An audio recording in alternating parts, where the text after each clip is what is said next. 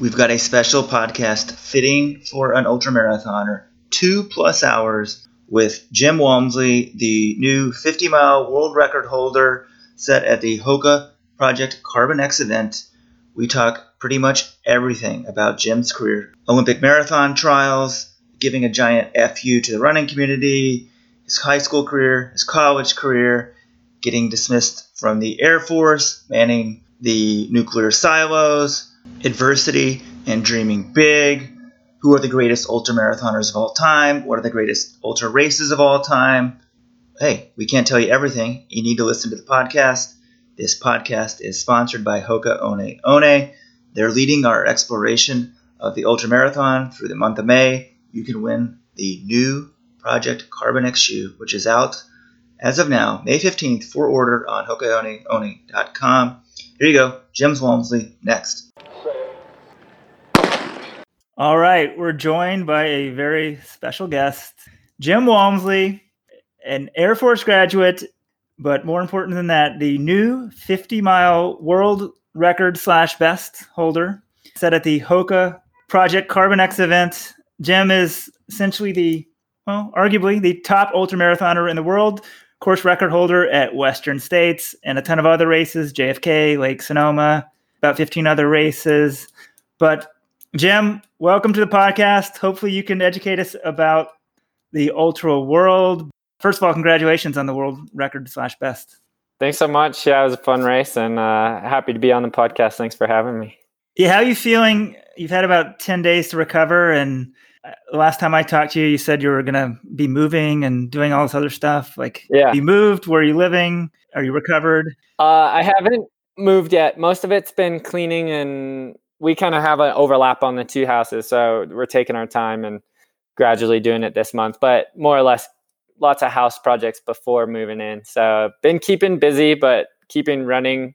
I think I ran 3 times the week after my 50-mile run. And then yesterday was kind of my first 11-mile run back, and legs feel good now. But it's one of those things when you're getting back in the first week, you got to just be most cautious about avoiding injuries, as you took a couple days off and things tend to tighten up. When I was preparing for this, I know now to look at your Strava accounts. I saw you're back running again. Yeah, I think yesterday I labeled it as Western States Day 1. So every step has a purpose now, which is pretty powerful. Hey, now that you're a world record holder, you should have a moving crew take care of everything. You're famous. You're famous. Yeah, right. I wish. No, not quite there yet. So looking back at the race, it's pretty interesting because you were targeting multiple things. You're 50-mile world record. 2, the 100K world record. And also, if you're going to do that, you're going to try to break it by 9 minutes and go sub 6 hours. I think doing all 3 of those things at once, especially in that heat, were very difficult.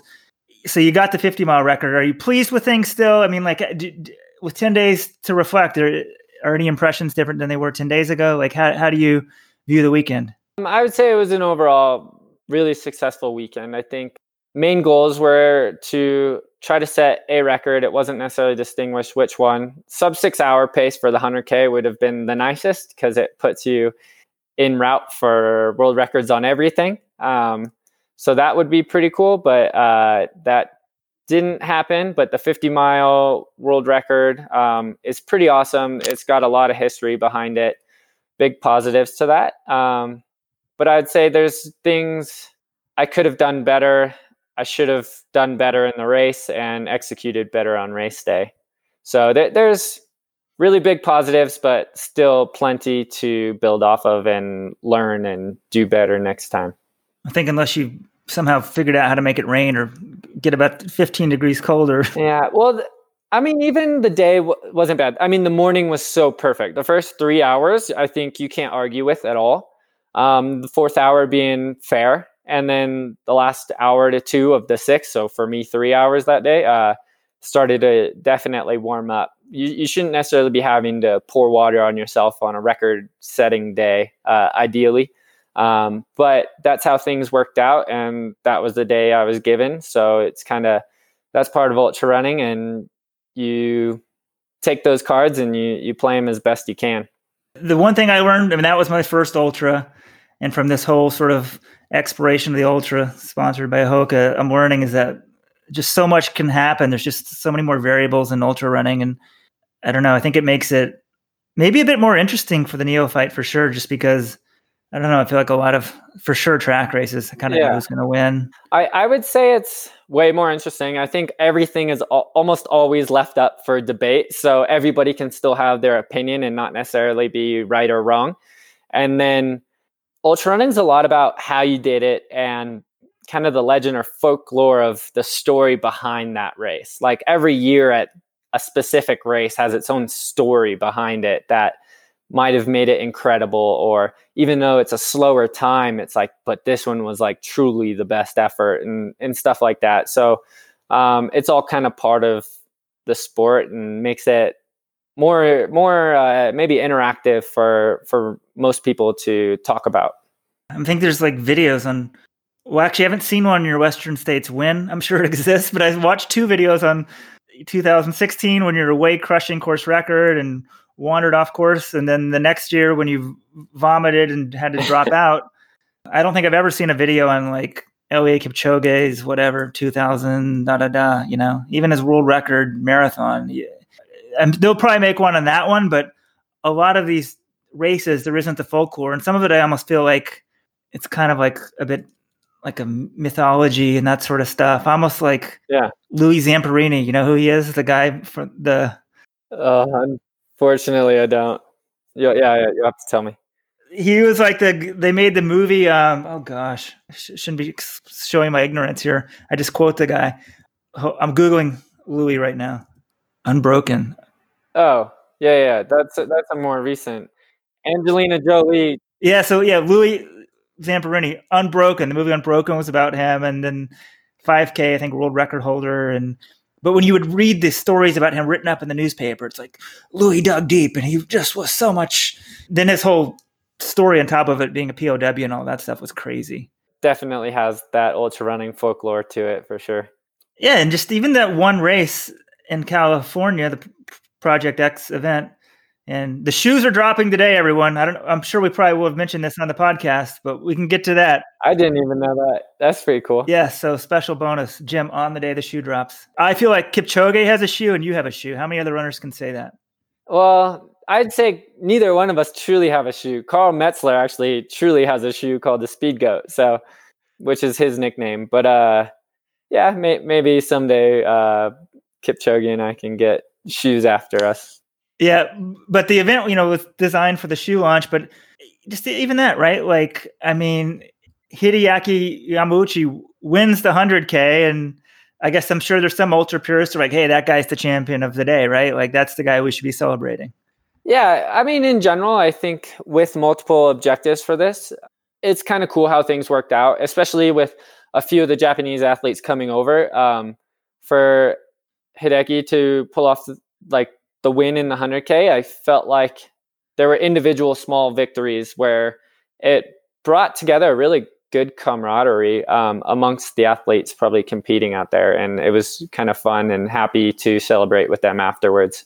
I like the vibe of the event. And so a really cool part about the Hoka Project Carbon X is it really got to throw a kickback to Hoka got their start in ultra running. And by putting on an ultra event is kind of their heritage and their grassroots. So I think that was really important.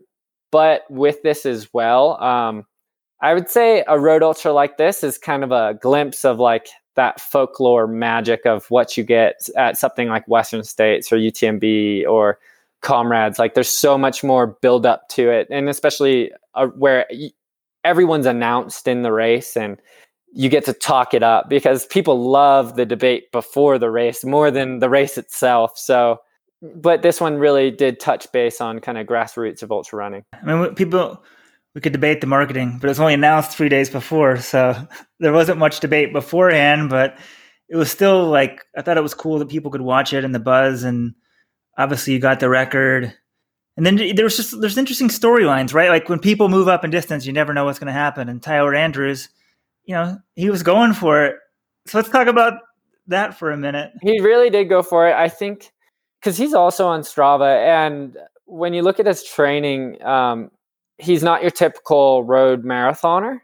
He's done up to like 160, 200 mile weeks, and he's a really big fan of the double. So he'll run twice a day, and he was really getting into speed workouts before this. And I mean, I'm sure he would tell you he was probably in the best shape of his life for this event.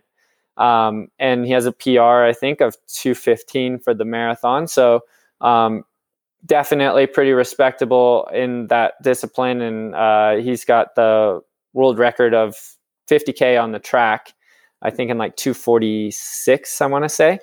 So, but he lacked the experience in the 100K and going in further ultras and what's going to come later in the race. And yeah, it kind of proved a little bit that ultra running is at least slightly different, and it's difficult to just drop yourself in and have immediate success. Yeah, when he's there at the press conference, like you guys were all friendly, but were you thinking like, man, I know what's coming to you, or what were you thinking before the race? I think I very much respected him as an athlete. And I mean, I would talk to guys in flag, and most people were more casual of like, I think he's going to struggle in like 100K, like, and even 50 miles is like, I just don't see it. And me personally, like getting psyched up for the race, it's like, and then especially even how the race played out, I let him go because I knew he was going to want to push the pace early, is kind of what he talked about before the race. And I only learned that maybe like a week before the race, because I think he was very confident in how well his training was and the fitness that he had going on. So he wanted to push the pace. And for me, it's like, we're already like under world record pace, under 6 hour pace, like hold the reins, like it's coming. Don't worry. Like it's a world record for a reason, because like things get very difficult very fast, and what was easy is now impossible.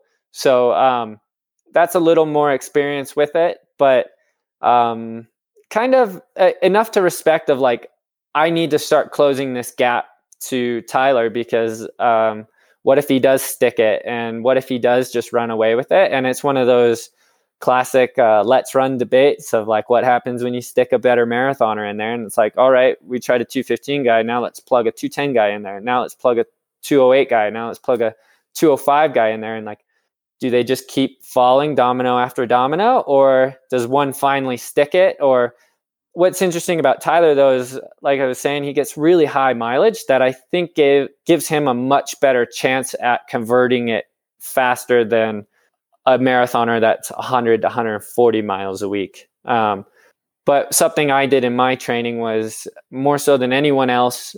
Pat Reagan's probably the next to do this, because we both have Western States in almost 6 weeks now. Keeping more vertical running and trail running into my routine to get ready for the next race, because we tend to kind of cycle things in and out of races and roll one race right into another training block to get ready. So I think that paid off a lot in the strength of how I was able to hold on mistakes and sometimes too fast of a pace in the middle miles for me. And hold on enough to still get the 50-mile world record and even finish the race. I mean, I kind of took my little breather afterwards, but things kind of felt and went along fine for the 12 miles after the 50-mile without really pushing things at all. Yeah, it's weird. I think because you're so good and you have this very good track background, and I was like, oh, he's going to get the record. But then kind of once you, not really bonked, but once you start slowing down, you probably still had 10 miles to go almost for the record. I mean, there's a lot of people probably don't make it there.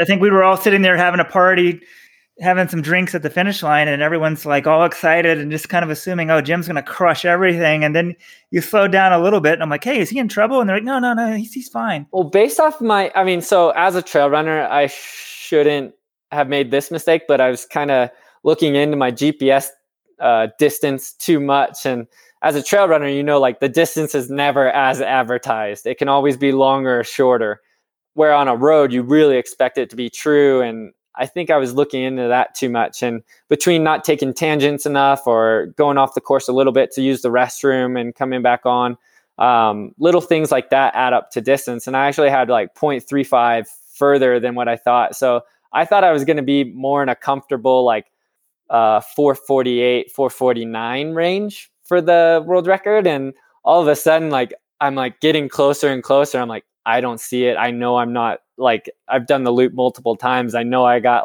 a ways to go, and it's like, oh crap. And things kind of became all right, we got to ratchet it down this last half quarter mile sort of thing that I just wasn't expecting. But you start gaming it a little bit because it's a world record. It hurts. It's not supposed to be comfortable. It's not supposed to be easy. And I think I was also paying back some stupid middle miles, but yeah. You run miles under 5:30, and I think 6 hour pace is 5:48. I mean, that's nuts.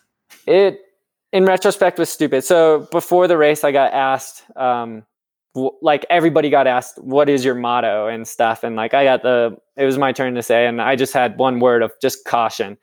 And I think I lived up to that for the first 20 miles, like my plan, I wanted to. But then the pacers started dropping out, and I started finding my own rhythm to kind of loosen my legs up a bit. And I probably went somewhere between 10 to 15 miles, clicking anywhere from low 520s to 535. And then all of a sudden, around mile 38, it's that probably wasn't the best idea, and temperatures are starting to warm up. I think I should have started increasing my liquid as I was my nutrition plan. I think I should have had a plan to increase liquids throughout the race, and I didn't really compensate liquid wise for the hotter temperatures and the later stages of the race. And then things get hard very quick when you kind of cross that line a little bit. And who knows, maybe I would have saved a really good 100K time if I maintained that motto of caution, caution, caution, wait. And there's no reason I should have been clicking anything under 540 at this point. And that I would say in retrospect, that's probably the biggest disappointment, that I feel like I made preventable mistakes. But when you say some of that, I don't know, that's some of who you are, maybe even some of your appeal is you're not afraid to sort of set really big records or just go for it. I mean, it may not end up pretty all the time, but I think a lot of people respect it. I definitely have eaten my words more times than once. And, but I also say that's what gets me most excited about training and pushing myself, is kind of having that eye on me and what is he going to do? And it's well, I better train my ass off because everybody is watching, and I just said I was going to do this. So, it kind of sets you up for huge success or huge failure, and it makes it fun and exciting both to watch and for me as a athlete to train for. Yeah. And then next time I think you'll be better prepared. I mean, I think this was absolutely invaluable experience that I can take forward into a future 100K, but also a future comrades as well. And unfortunately more road ultras. I would say my passion and heart is definitely with some trail ultras, but I feel like I have time in my career to do that. And the road ultra stuff, the clock is ticking. So I feel like I need to get the best performances out of myself while I'm still a little bit younger and can click those splits more comfortably. Yep. Real quick, one thing on Hideaki. He claims to me that he only runs 500 kilometers a month. Yeah, I've heard that. Do you think that's possible? I don't know. I think the mentality of Japanese runners plays really well to an ultra. From the stories of they have these 1K loops around the perimeter of a park, and they run single file, and there's just this track edged on the something like that. That's just so mind numbing and disciplined, and to go out and just jog it every day, I think can play very powerfully into ultras. And then in addition, he's very patient. He ran with better caution. He still had huge positive splits like all of us, except for maybe Pat Reagan. He probably ran the most cautiously, but at some point there's a risk reward to caution versus risking something. And Hideaki definitely was a bit more risky, and he ended up beating Pat Reagan by 13, 14 minutes. So that pays off. But comparatively, he also ran much more cautiously than myself or Tyler Andrews, who didn't really, neither one of us put together a complete 100K on that day. So he's got really good attributes that can translate to ultras, and it's not just all running. To do it on like 100K a week, yeah, it's pretty insane. I wouldn't feel comfortable myself training that way. But I've always been a higher mileage guy.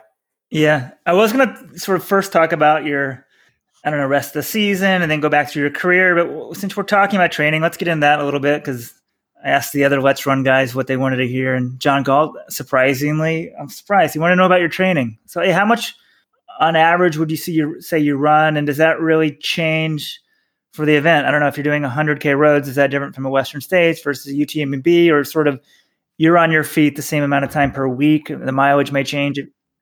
Things change drastically. So I would say with my training, I try to race like about every other month, kind of a bigger race, and things will cycle up and down with that between taper and then build back up.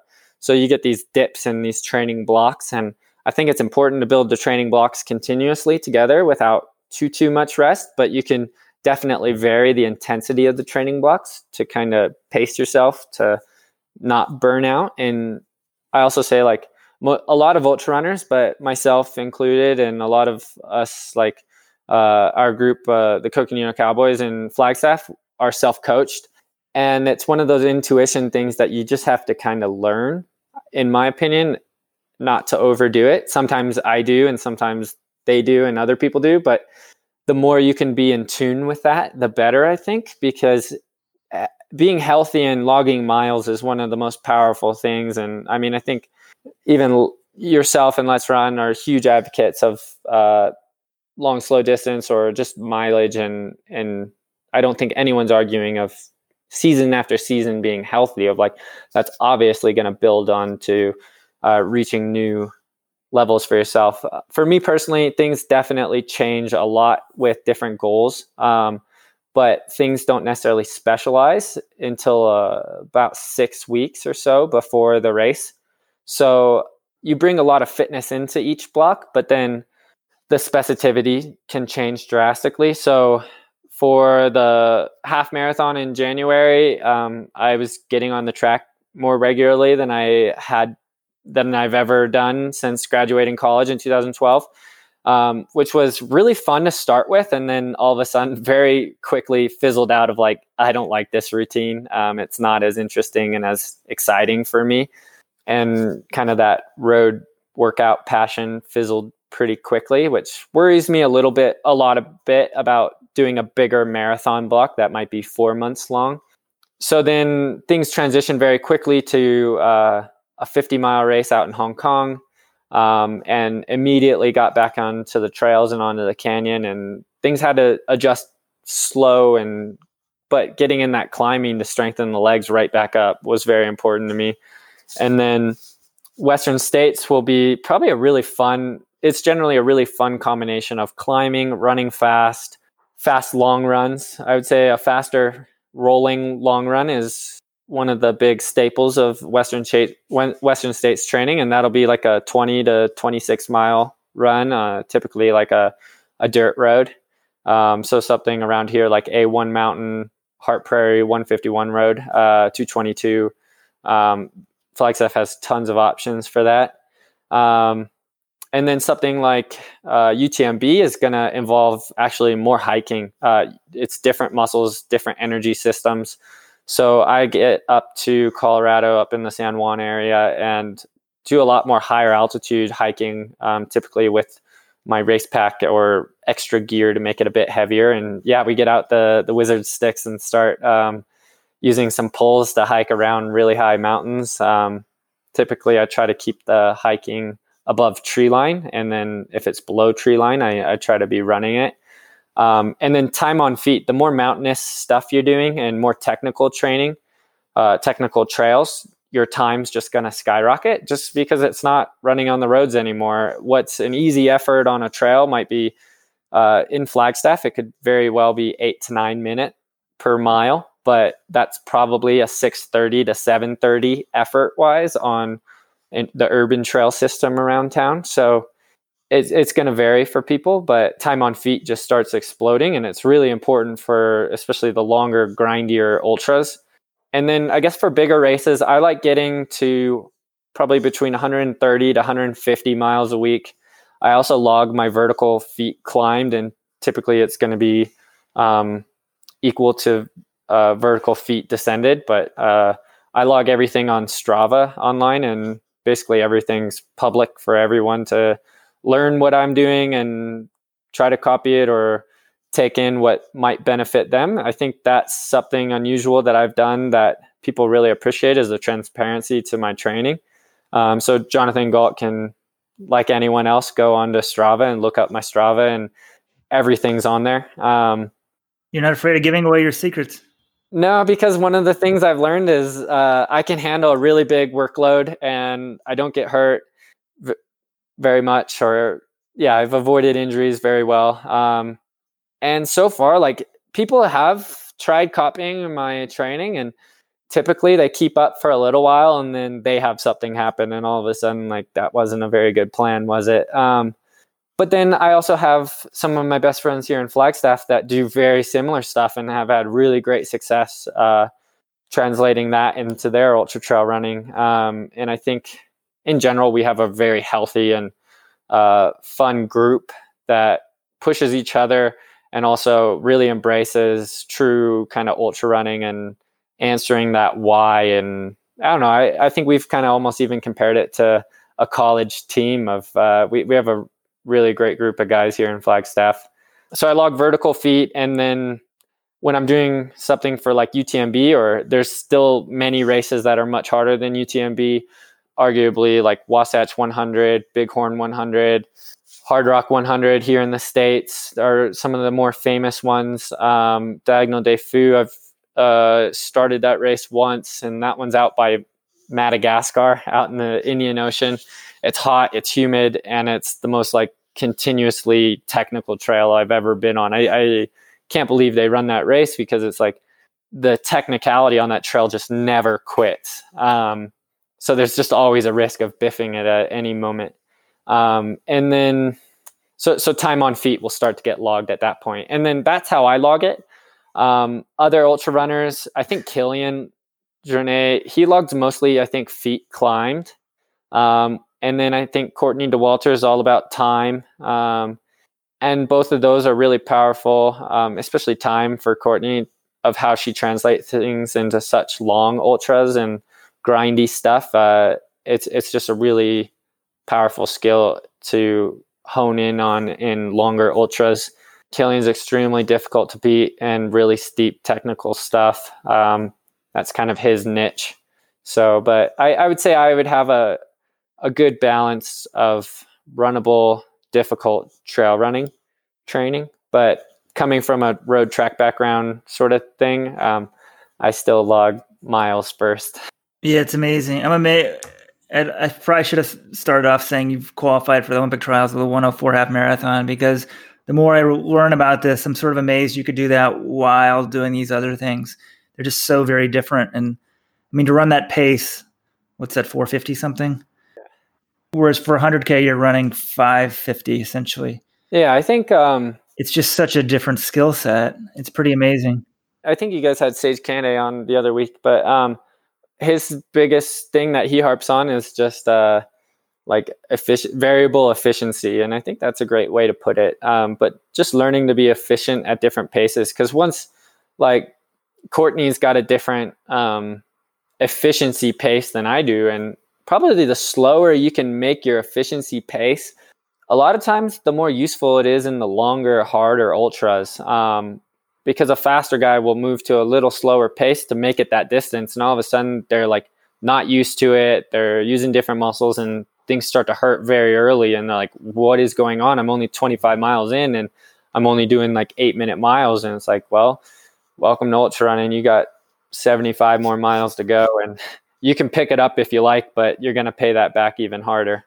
Yeah. I know the training varies from race to race, but one thing I discovered in this whole thing is also you're like a little track geek, and maybe because you're self-coach, you're also more aware of the training. But I heard you say something once. You were discussing like whether most people these are more road runners and track runners, whether they put their like sort of tempo run earlier in the week and then their intervals later in the week. Like you'd sort of examine that. So I feel like nothing is beyond your purvey. You study a lot of it. I've liked some of Sweat Elite's, or yes, I think it's Sweat Elite. They've published some of the stuff, and with track, there's this like whole like, hide your cards. I'm doing something different that nobody else is doing, and I think the best track runners all know that like they're all doing the same thing. They're all doing the same workouts. It's not a big deal. But whether you're Matt Sensuitz or Eliud Kipchoge or Jenny Simpson, like for the let's not throw Eliud in there. But Galen Rupp, I mean, they're going to be doing some staple workouts that are very similar to each other. Right. I mean, I think some people, right, the coach can put it together better. And I thought my coach was a genius. And I think one thing you also said is like, a 210 guy can outsmart a 205 guy, something along those lines. Like the most talented guy doesn't necessarily win. It's how you sort of put it together, and you got to be ready on the day, right? Like they don't just award the medal to who has the best PR. Yeah, probably one of the coolest points about this point in my career is I say I'm not doing anything new at each ultra I'm signing up for, but the ability to replicate a good performance is its own skill, and I think that shows like something that you've actually dialed something in, is when you're able to replicate a good performance, and then even in ultra trail running to replicate something but also adjust it for a different circumstances. That and I say it's like ultra trail running is almost probably more pure and beautiful because there's not a scientific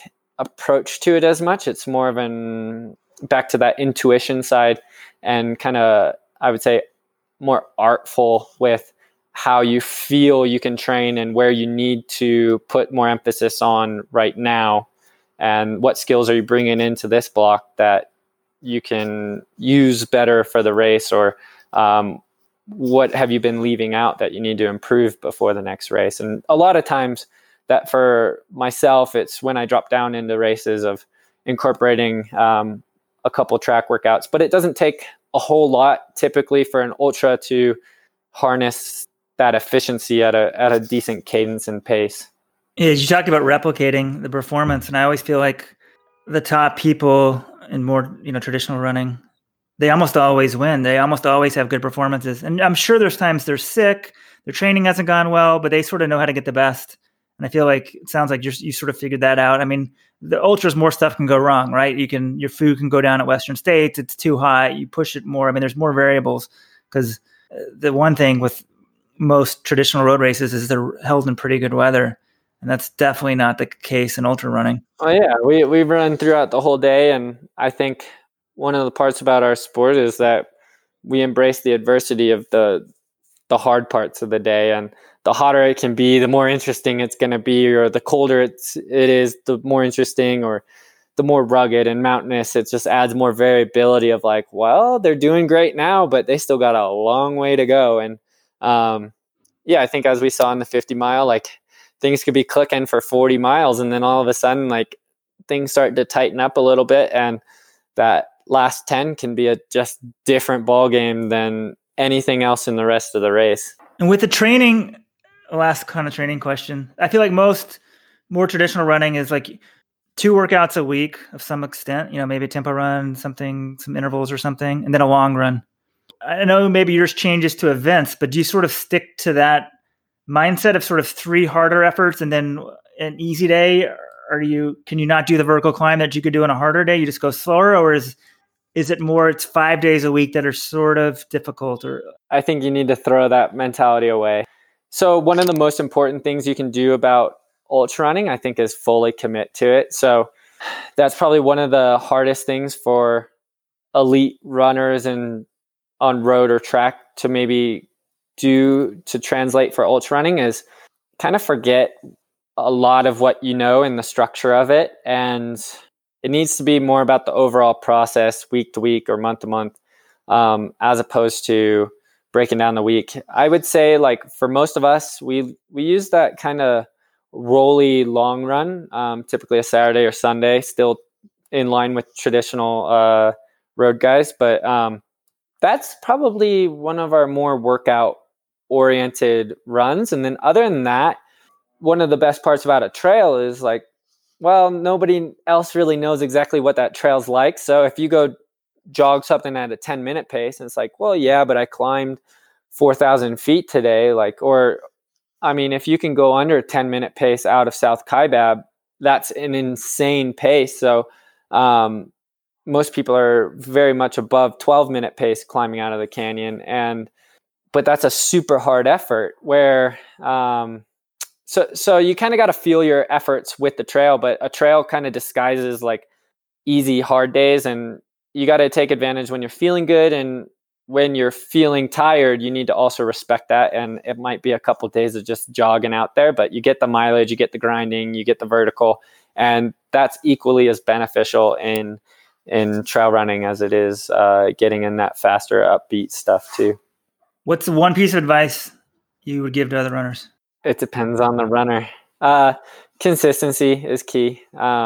Just like any running, I think making a plan to get out the door every day is probably the most important thing. And especially like I ran in college and then I went active duty Air Force, and kind of I had to balance trying to figure out like a lot of post collegiates, like I'm not quite fast enough. Well, I had a career in like missile silos up in Montana, which was its own problem with a professional track career, but I didn't have the PRs to necessarily like just keep at it on the track. And it's like, well, what am I going to train for and do this and that? And the biggest thing was like off days started becoming contagious, is kind of a saying that I made for it. So just one of the most important things, especially as I knew I was going to be transitioning out of the military, was making a plan to get out the door and run every day. And that consistency is the most important part. And that doesn't mean you don't take off days.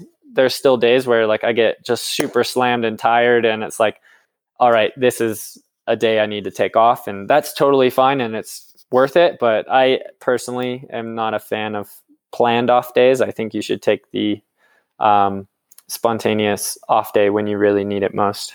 Yeah, one of the announcers at the Carbon X event was Julie Henner, your college coach. And it's pretty interesting to talk to her because she made it sound like you're kind of difficult to coach in college. But the one thing she was saying was that like you would just push, do more. And she kind of had this battle with you. And then finally, I think one summer she said she just let you, she's like, all right, Jim, forget it. You know, you're not listening to me. Do what you want to do this summer. And she said you came back in like the sickest shape. And if NCAA cross country was that first week of school, you'd have been like top 20. Yeah, unfortunately, I'm also very known for burning out pretty quickly in seasons. I think the structure of a whole season really like wears me down. One of the best parts about ultra running is there's not necessarily like a season that you're competing through. You get to kind of peak for an event and then peak for an event, and they're spread out enough where I'm able to just kind of hit one race and then rest, recover, train, hit a race. So I really like the ebbs and flows that come with the seasons of ultra running, where like a collegiate season of racing all indoors and then racing all outdoors and then summer and then cross country and repeat. Yeah, I didn't quite ever figure that out great, I think. But it sounds like, I mean, in some ways you kind of have, because you started doing your own thing and figuring out what works for you. Whereas I feel like so many people, maybe if they listen to the coach exactly, but the coach isn't going to understand your body exactly like you are. You got to kind of figure it out. Well, I was telling you earlier, I think one of the things that I was frustrated with in college was Julie kept me a lower mileage in college than I was at in high school. But there's lots of reasons for it, and I think it was the best call, because adjusting to altitude, workouts at altitude, a service academy life, just lots of stresses. It was a really good life learning time of learning how to balance stress more so than more, especially running related. But then philosophically, she's a probably mindseted, more like a true 800 meter runner, and loves the hard, fast workouts. And those were the hardest workouts for me that I would pay back the most in training. And yeah, I found very early in high school that I very much liked the longer, bigger mileage. And I draw a lot of strength off of that training that plays out very well for me. And so philosophically, I think we didn't always align perfectly. But I learned like so much from her and that different opinion. And it was a pretty rewarding process in college, and probably have a faster mile time than I would otherwise. Yeah, 4:01 on the DMR, right? Is that right? Yeah. So split, and then official 4:04 for an open mile. That gets you the respect on Let's Run. Well, I don't know. No. There's always another bar, and it's like, well, you didn't break 4, and then like, well, you ran 3:59, but you're still nowhere near the top guys in the U.S. And then, I mean, there's a couple guys even like under 350 right now, so it's like there's always another one. And I think that's one of the most important parts of having a career, is always adjusting your goals as you go. Like, and that's something I learned in high school, of like, you got to have a foresight to adjust your goals afterwards, and that's when it's going to keep you motivated and keep you going. And yeah, so there's always higher goals to set for. See, I think the typical Let's Runner's conflicted with you because you are a 4:01 guy, sub 14 5K guy. So they're like, oh yeah, he's going to take it to the ultra people. But then at the same time, they're like, oh, ultras, we can't respect that too much. I was kind of surprised when Mike McManus said you're one of the more polarizing people. And I'm like, oh, I feel like Jim's very, very popular in Let's Run for an Ultra, because I feel like people can, I don't know, we feel like you're one of us and you're an ultra runner. And so maybe people are kind of more intrigued. They can kind of relate to what you do. And then also they see like, hey, this guy, he doesn't have to do ultras. I feel like the implication is some other guys couldn't run the shorter stuff, so that's why they moved to ultras. It may not be totally fair, but that's sort of the assumption. Whereas Julie told me, she said, yeah, I told Jim he could be an 820 steepler. And he's like, oh, why would I want to be that? That's not the best. And I'm like, well, maybe you could make an Olympic team. Is there any truth to that? Olympic team on the steeple, or? Yeah, you think you could have been an 820 steepler? Yeah, I think I could have ran 820 in the steeple. My steeple form was absolutely terrible. I said it was kind of like watching some guy bounce over a steeple and just turn a steeplechase into the hardest fartlek you've ever seen. Like, I was just terrible at it. And I ended up running it 5 times. And like, I guess first time I broke 9 minutes. Second time I did it at the conference meet in one conference against like 840 something steeple guys that had been steepling. And then luckily for me, though, it was at the Air Force Academy at pretty high altitude, which I kind of say like there's not many. There's NAU, Wyoming, and Air Force Academy that are at that altitude in D1. And competing at 7,000 feet, I kind of jokingly said it's like shooting fish in a barrel, because you can come up from 5,000 feet and it's just not the same. And then my second one was at regionals down in Texas and qualified for nationals with like a 851. And then the semifinals, I ran 841. And then 2 days later, tried to come back in Des Moines and race again. And I think the gorilla finally jumped on my back at that point. And I don't even know what I ran. But yeah, not much steeple experience. But I was really fit my senior year. I was able to hop in the 10K for what I consider like my only 10K in college, and ran 29:08, or only 10K ever really for a time. And then was running really tactically good 5Ks. But the way graduation stuff worked out, President Obama was coming to our graduation, and that was something that I didn't want to miss as a life experience. And the way things worked out, I probably should have done the 10K, but that was the day after graduation. And being a military academy, we stand all day for graduation. And then, so that's not quite ideal. So I ended up going with the steeplechase instead and just going for it. Well, that's cool. I think so many Let's Runners get so caught up in running. I got to do the 10K. I can't see the president speak at my graduation. Yeah, it's one of those, I don't know. I think I started, I had missed out on a lot of NCAAs that I felt like I was fit enough and fast enough, but didn't quite get it done.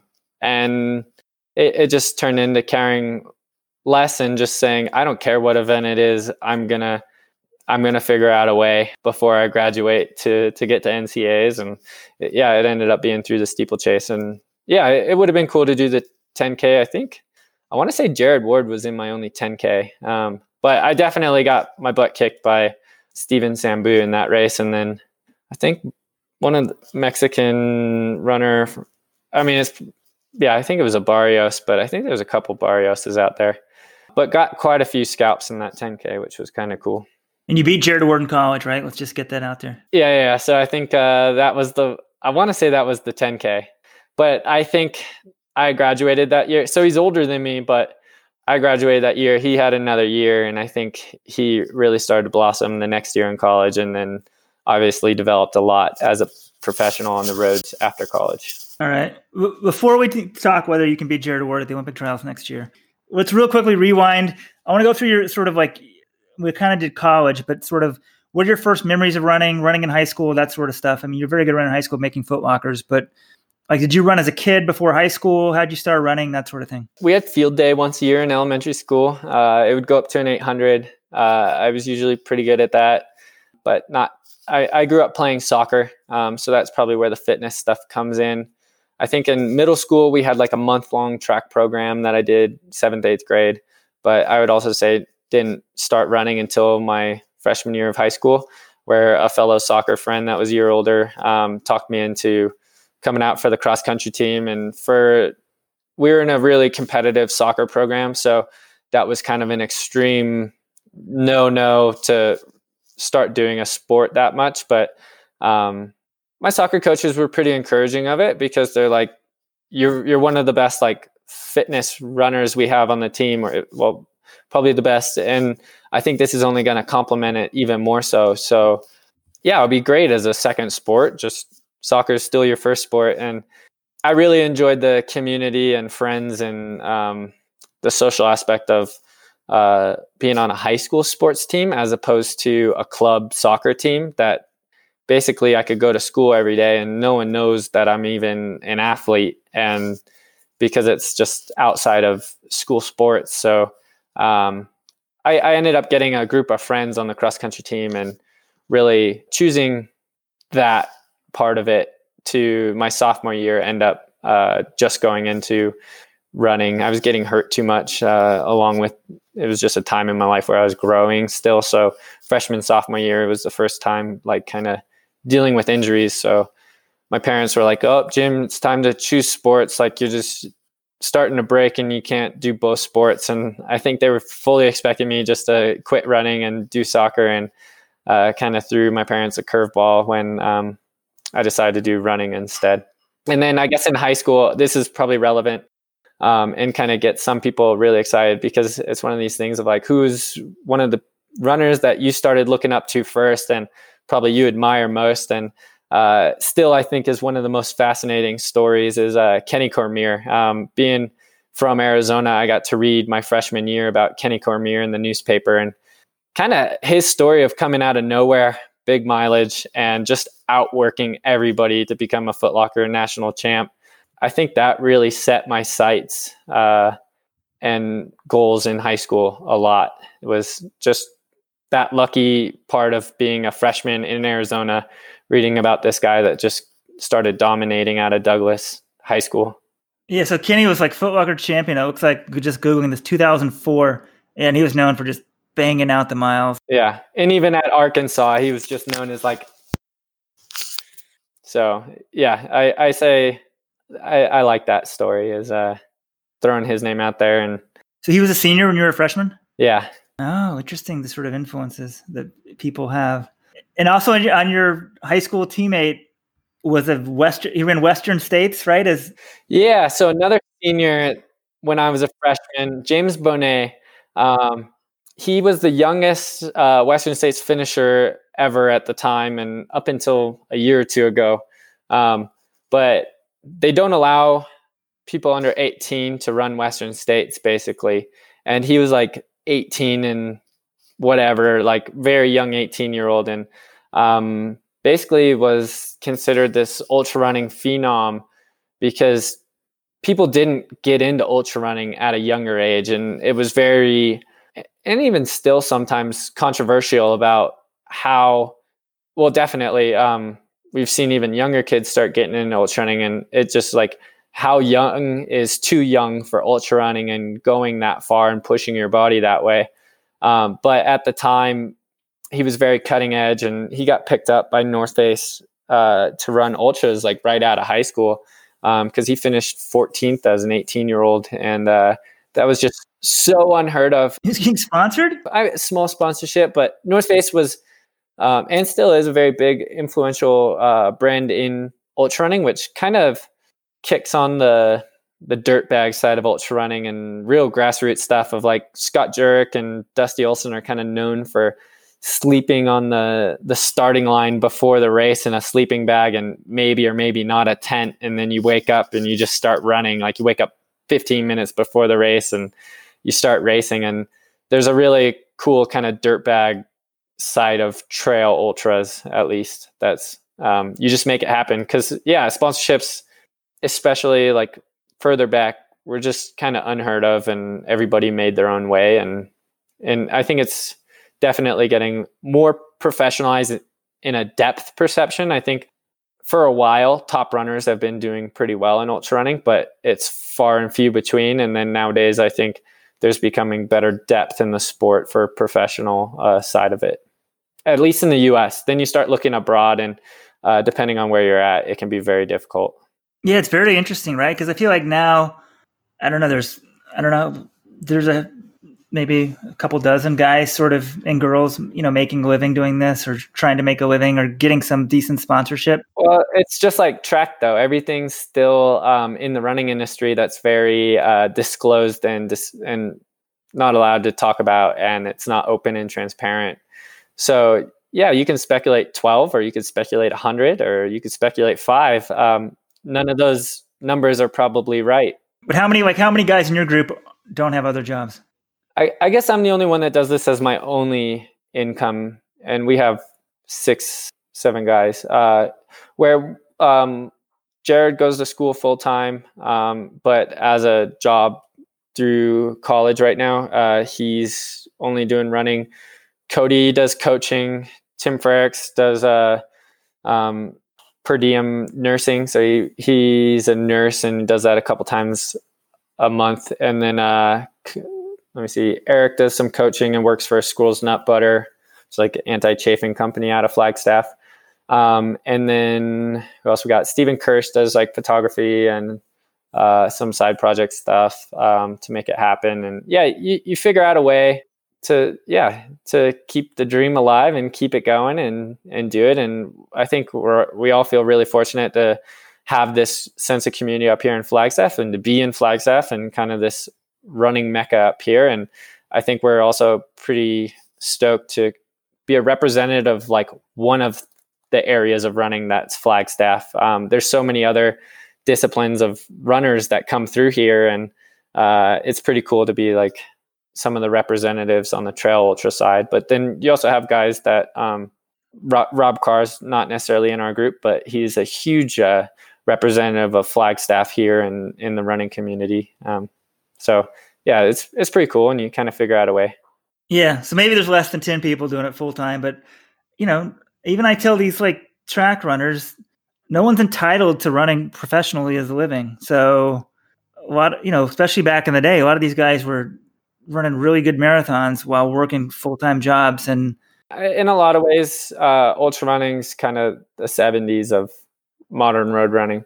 I mean, in some ways it's pure, right? It was more pretty. And I think also once you just start running full-time, it's just a lot of different pressure. Yes, a lot of people struggle with it for sure.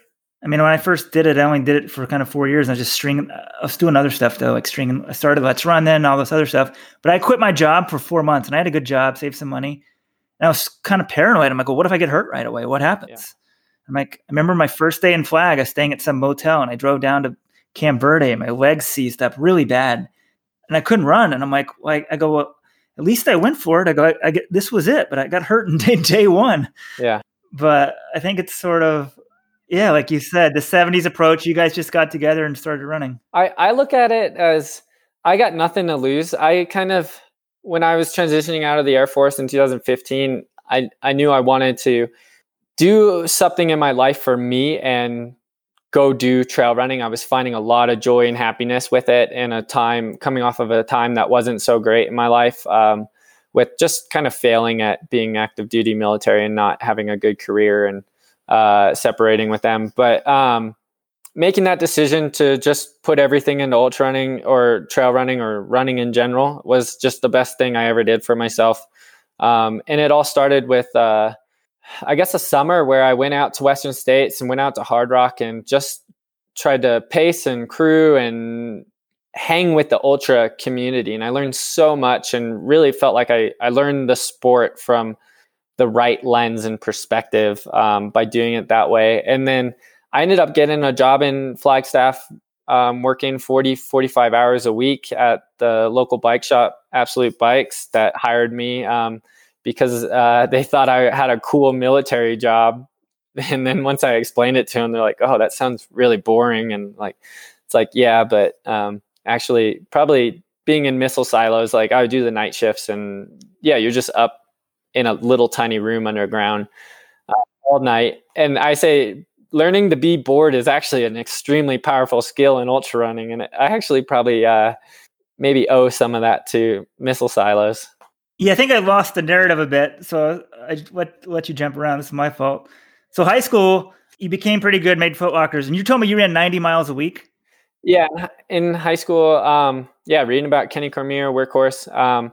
My thing is my sophomore year, I started dabbling with 90-mile weeks, and it became kind of, if I want to make it, I need to run 90-mile week. So I would do whatever I had to hit those. And I think, especially while I was still kind of developing, I struggled a lot with it, experienced a lot of overtraining, not peaking at the right times, but also hitting some of the best races ever. It might have been at a random Saturday meet that never made Die-Stat or anywhere else. But as far as Arizona running is, we had very good runners come from Arizona after myself with Seabrook 9 in high school, Cottonwood High School, and he's part of our Coconino Cowboys. And then there's guys like Steve Magnuson that he was like, there were 3 guys 2 years younger that were 850, 4.0, and like 150 high schoolers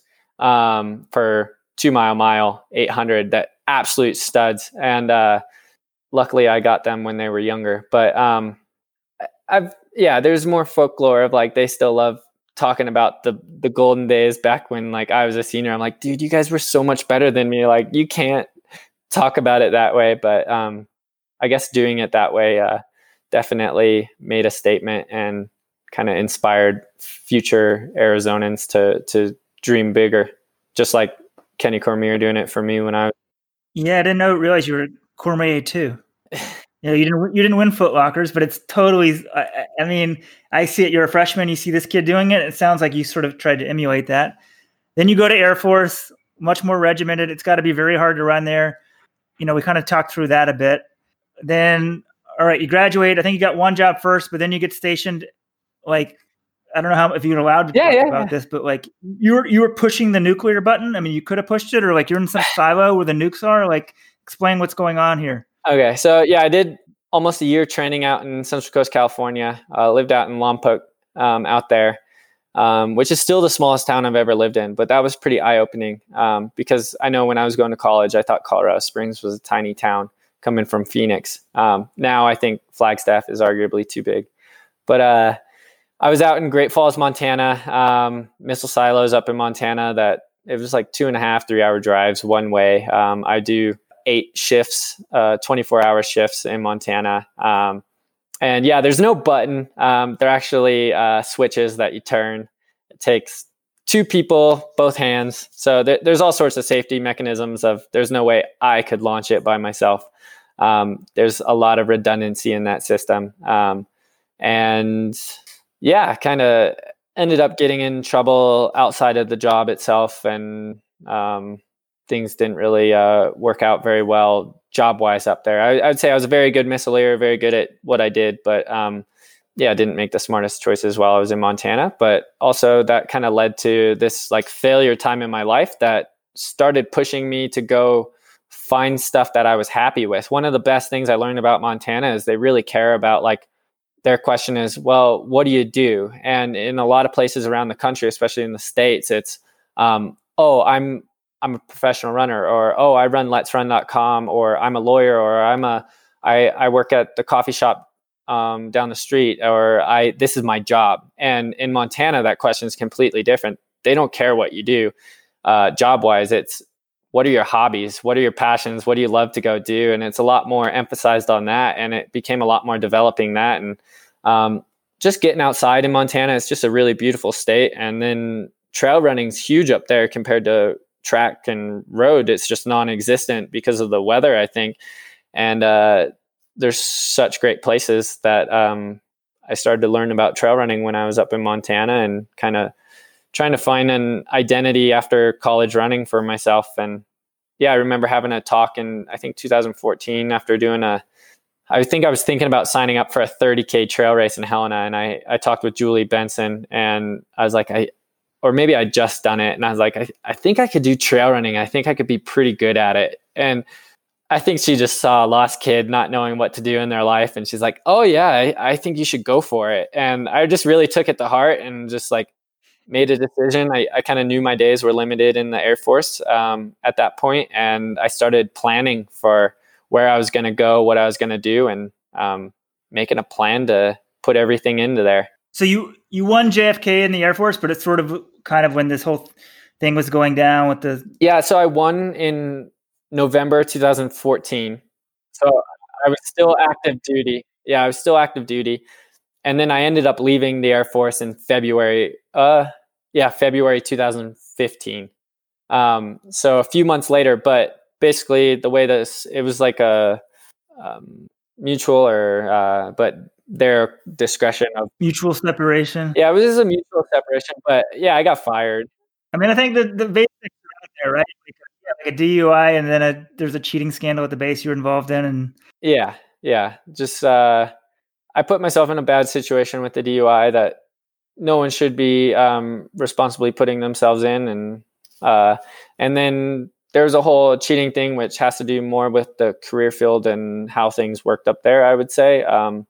And already kind of having the blemish led to very much days being limited, but also sometimes not knowing if I'd be kept in the Air Force, because I ended up only serving 3 years active duty, where after a service academy, your commitment's 5. But on my discharge paperwork, it's filled out as a service academy commitment completed, which I think is a nod to there were mistakes on both ends, the Air Force and my end, but it was their discretion. So I got a 10-day notice in February to say, hey, pack your stuff up, you need to leave.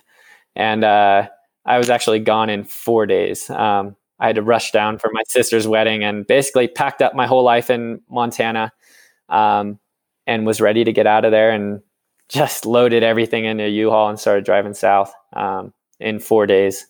So it was pretty crazy.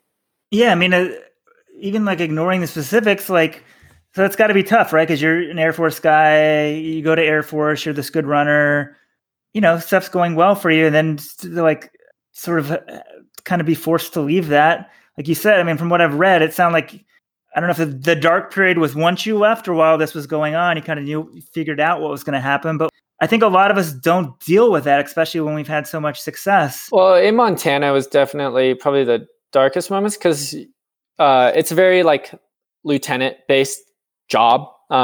There's tons of lieutenants running the missile silos, and then they say it's a sharp pyramid in that career field. So like as you get higher ranks, there's just very few officers in that career field, because they just need people in the silos more than anything. So you have a lot of peers, and basically they all know what's going on. They all know you're in the shit house, and it's just this stink that's on you every time you walk around and work. And yeah, it just got to a point where people are asking you like, hey, how's things going? And you're just like, things fucking suck. Leave me alone. Like, and straight up tell people that. And like, they just walk away and they go, wow, what's his problem?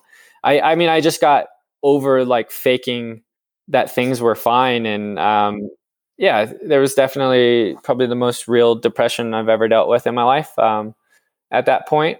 But yeah, it came to be what's important to me in life, and choosing some more choices to start planning of what was making me happy and what's important. And that became like my 2 dream jobs after the Air Force was either work a running shop and a bike shop, with probably a priority on a bike shop, because I thought bikes were so cool. And then I get to Flagstaff and it's all mountain biking, and I just go, I don't know a single thing about mountain biking. Where when I was in Central Coast, California, I got into road cycling a lot. I wasn't running much and really enjoyed road cycling. But yeah, it's a long transition to get into cycling, or even triathlon's a little quicker. But can you swim? I can swim just fine. Not necessarily competitively compared to swimmers or triathletes. I had a lot of work to do. USA Triathlon, they're an advertiser in Let's Run. They're always recruiting. I know they missed. I slipped through though. I would have probably taken the opportunity if someone reached out, but I think the Ironman's in your future. Yeah, it's on a bucket list, but probably not competitively. No, you gotta get the Triple Crown of Ultra, which we'll talk about in a second, and the Ironman. We're expanding the list, and Olympic trials. But I think there's a lesson here, right, that people can learn. What's the goal at Olympic trials, though? Goal? Make the team. Yeah. You aim big. I know how you think. I feel like I know you now. Yeah. Well, I'll let you add. You can go there right now if you want to. Yeah. With that, I think you need to dream and you need to inspire yourself, and that's going to be the goal. That's what's going to inspire me to put my best foot forward. Do I know it's almost impossible or moonshot or probably not going to happen?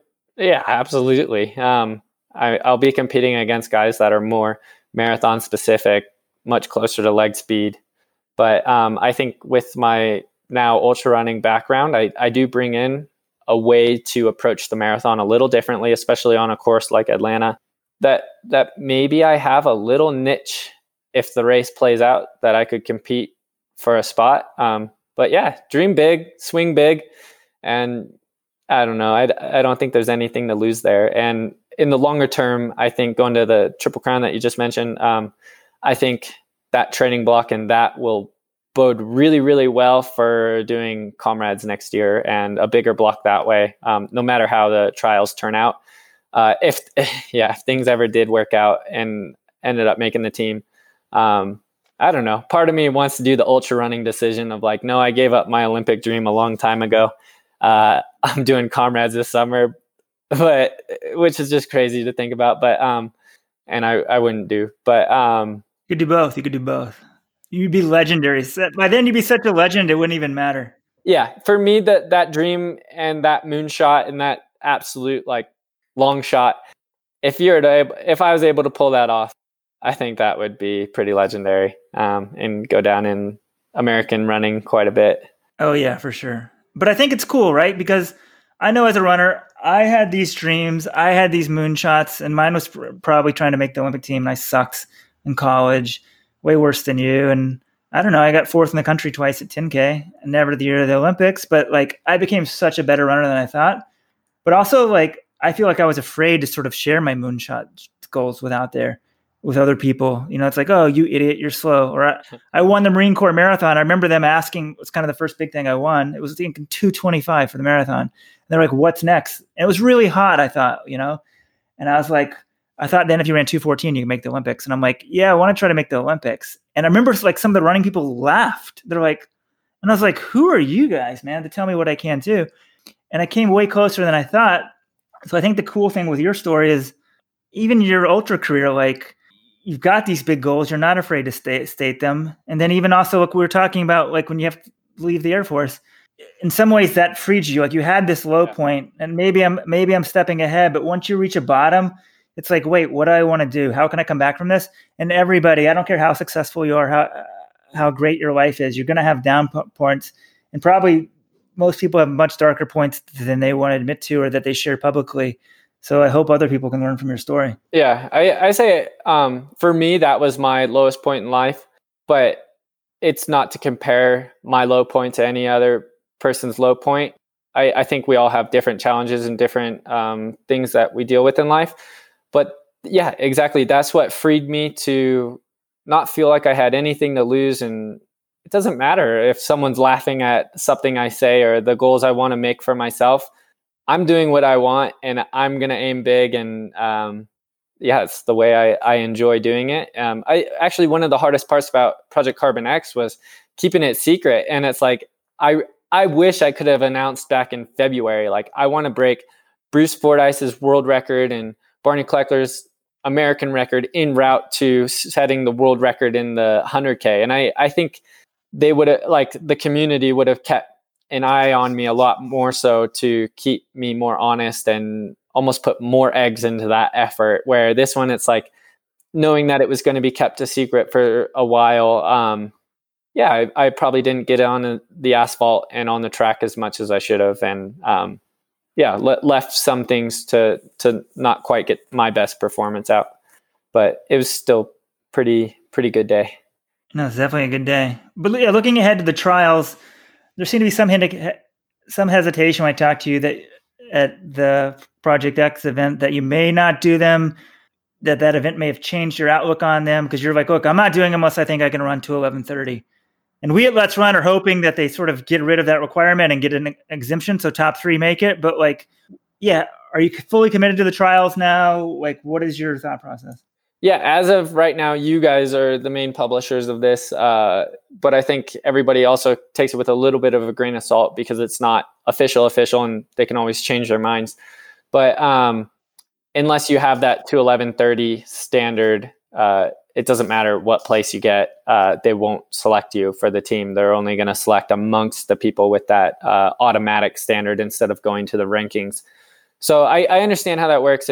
But I've heard they're trying to go for a gold label standard on the race, which that means top 5, no matter what they can choose from and have the standard. So that would basically make it a normal trials for everybody to dream big again and have that traditional trials atmosphere. I have a feeling that's going to happen, in my opinion. But I think in my perspective, if I don't think I can aim for a 2:11:30 or faster marathon, then I'm probably not going to be fast enough in the marathon to really be competitive enough in it. So you need to have that mindset. You can't have the mindset, I think, in 2020 that the U.S. team is going to be made by 2:15, 2:16 quality guys. Maybe in Atlanta it will go that slow, but I don't think everybody's sure how that course is going to play out for everybody. If anything, I think I have some strengths that could be to my advantage there. But yeah, I need to be ready to run fast and do it. And as of now, I need to start planning how to try to run 2:11:30 at the trials to get that standard. And who knows, maybe even still, they let me go and I run on the best day 2:12 and get a top 3 spot. And I'm the guy that gets snubbed because I didn't have the qualifier. Whatever. That's like the coolest middle finger I could give to the marathon community, and walk away. That would be epic. Yeah, it would be equally as epic. It doesn't matter. There's nothing to lose in this. And I love, between Project Carbon X, doing the half marathon in January, talking about the marathon, that I feel this is the most like top down conversations from track all the way up to ultra running. Ultra running typically gets left out of the conversation, especially Let's Run sort of crowd. It's so cool to kind of see what I consider a bigger running community coming together to debate their opinions and laugh and talk up or whatnot. And that's pretty cool. And it's getting more people interested in ultra running and vice versa, ultra runners that didn't really consider dropping down to do a half marathon or something. I think it's pretty sweet. Yeah, I think it's cool. And we're going to have an article actually coming out today or tomorrow on Let's Run about the trials and the attempts to get the waiver. We sort of assumed it was going to happen, and now it sounds like sort of behind the scenes it's not as certain.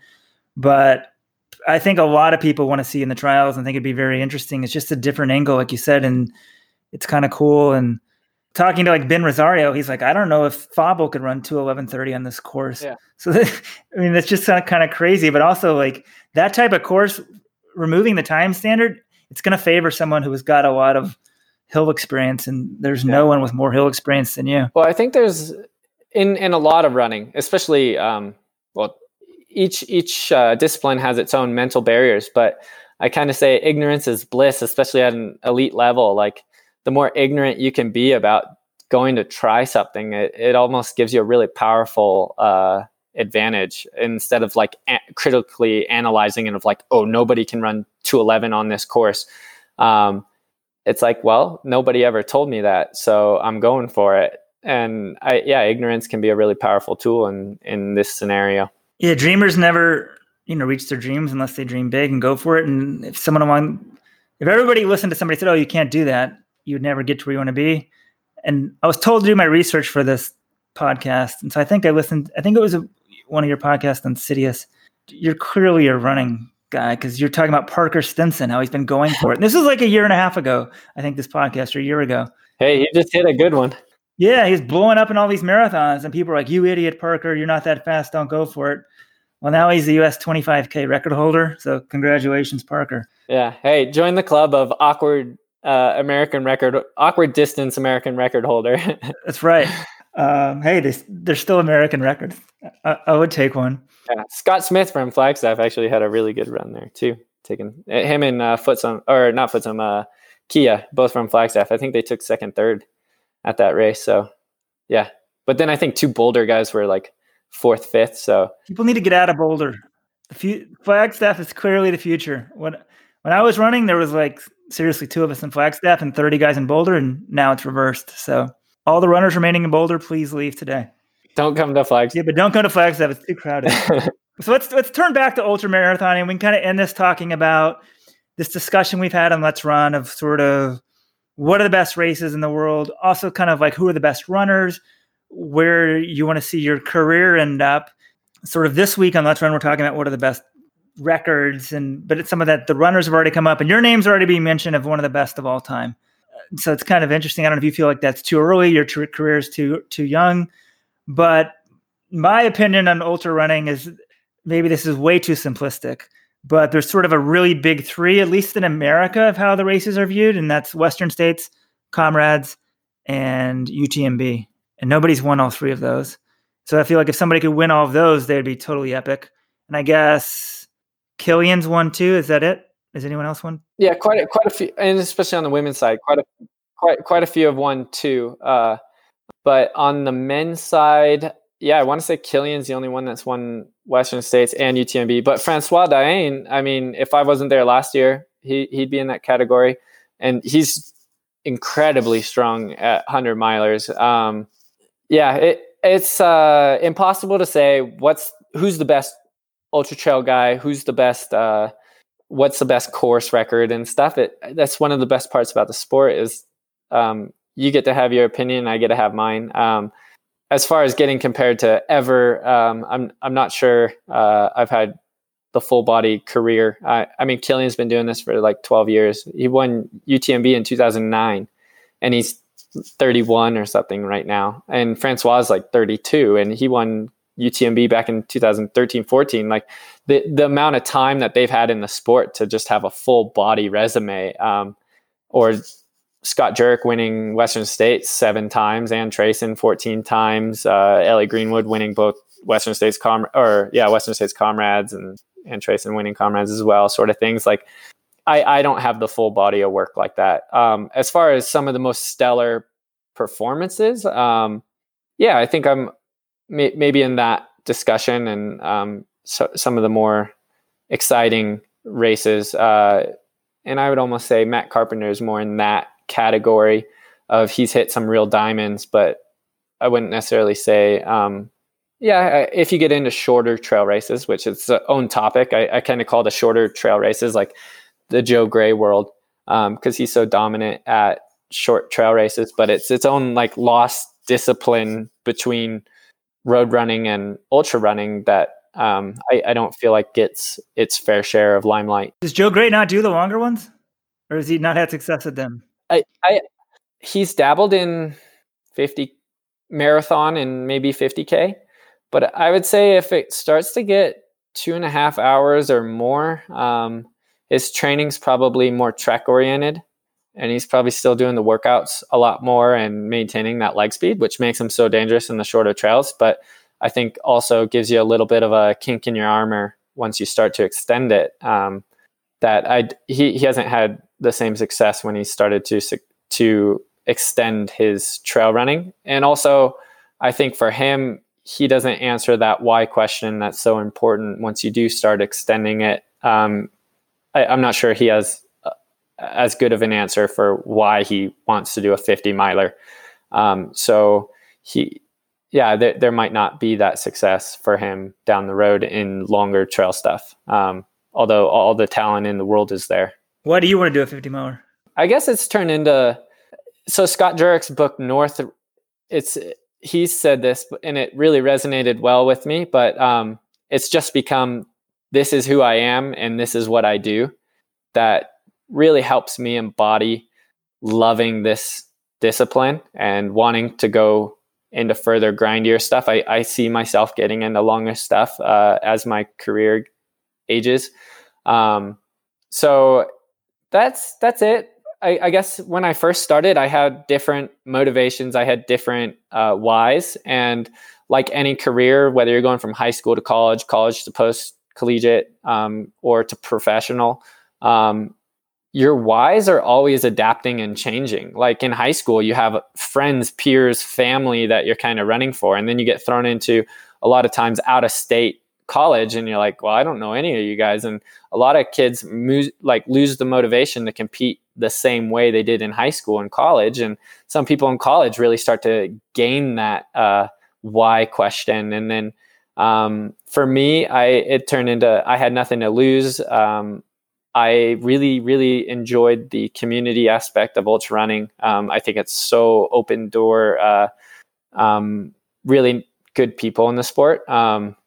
That was appealing to me, and that's who I wanted to be. I drew a lot on my experiences initially from the Air Force of things could always be worse, and this isn't that, like, this is nothing. There's real life problems out there, and doing this in ultra running is not a real life problem. So get over it, get through the race and suck it up.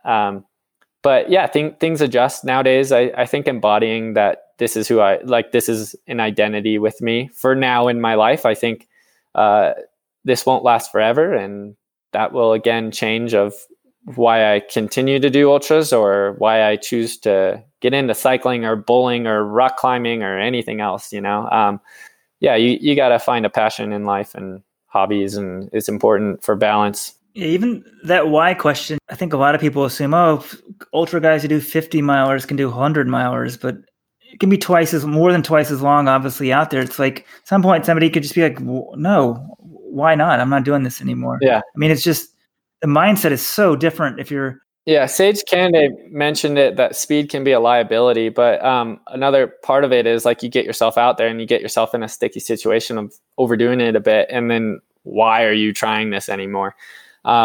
Faster guys are kind of known for just dropping out all the time in ultras, because I don't think that why question's always answered. And even myself, I have a few dropouts between Diagonal Day Fu. I have a drop at UTMB, drop at Western States. You get yourself in a bad situation out there, and why are you slogging it through there? Why are you slogging it out when you still lost the race and doing this and that?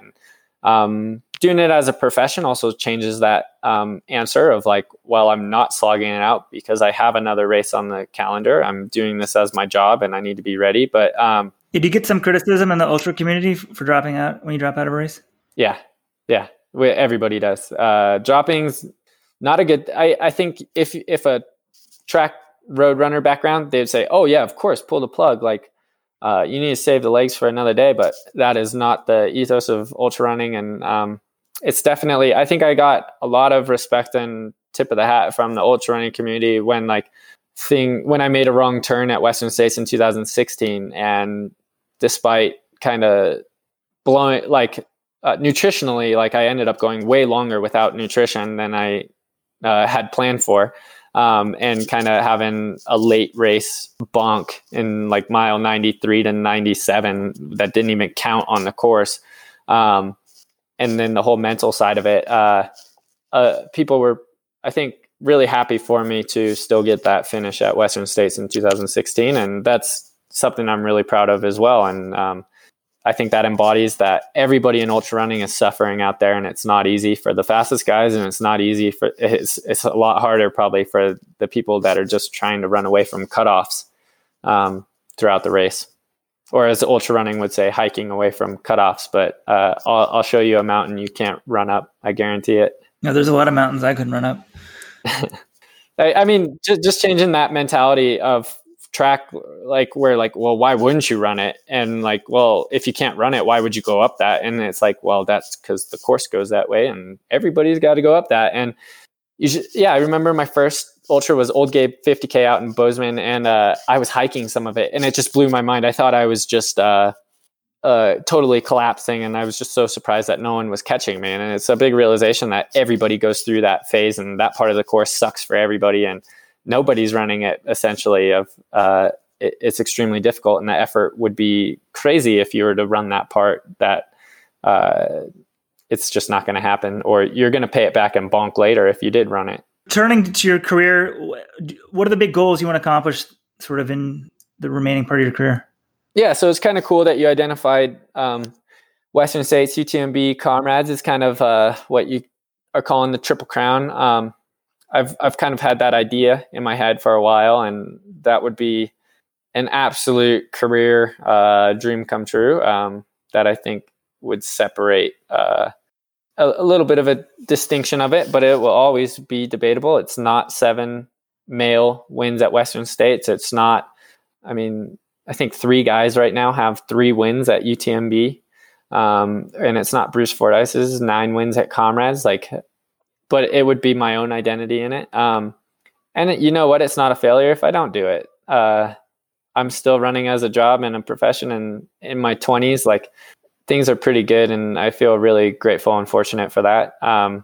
But again, it's an exciting goal that inspires me, and I want to go for it. Would you say those are the 3 most prestigious races? I would say at least in different kind of disciplines. There are 3 extreme races. There's other races that are very prestigious, very competitive. Competitive and prestigious are not the same answer in ultra running. It depends what type of ultra running you really like. And once you get on to track ultras, probably world records are most prestigious. It's not necessarily winning an event because you could set up a track and do it anywhere because it's also standardized as long as you have the certifications and drug testing in place for it. But what races are we missing? I think Lake Saroma is a great one. That's 100K in June in Japan. That talking Comrades with Hideki out at Project Carbon X, he never really even considered Comrades because it just conflicts with Lake Saroma. In the States, you talk about 50-mile distance, 50, 100K kind of distance on the trails. You got Lake Sonoma and the North Face 50-mile, probably the 2 most prestigious in the U.S. for that distance. You got Two Oceans, Comrades, kind of sister stuff down there.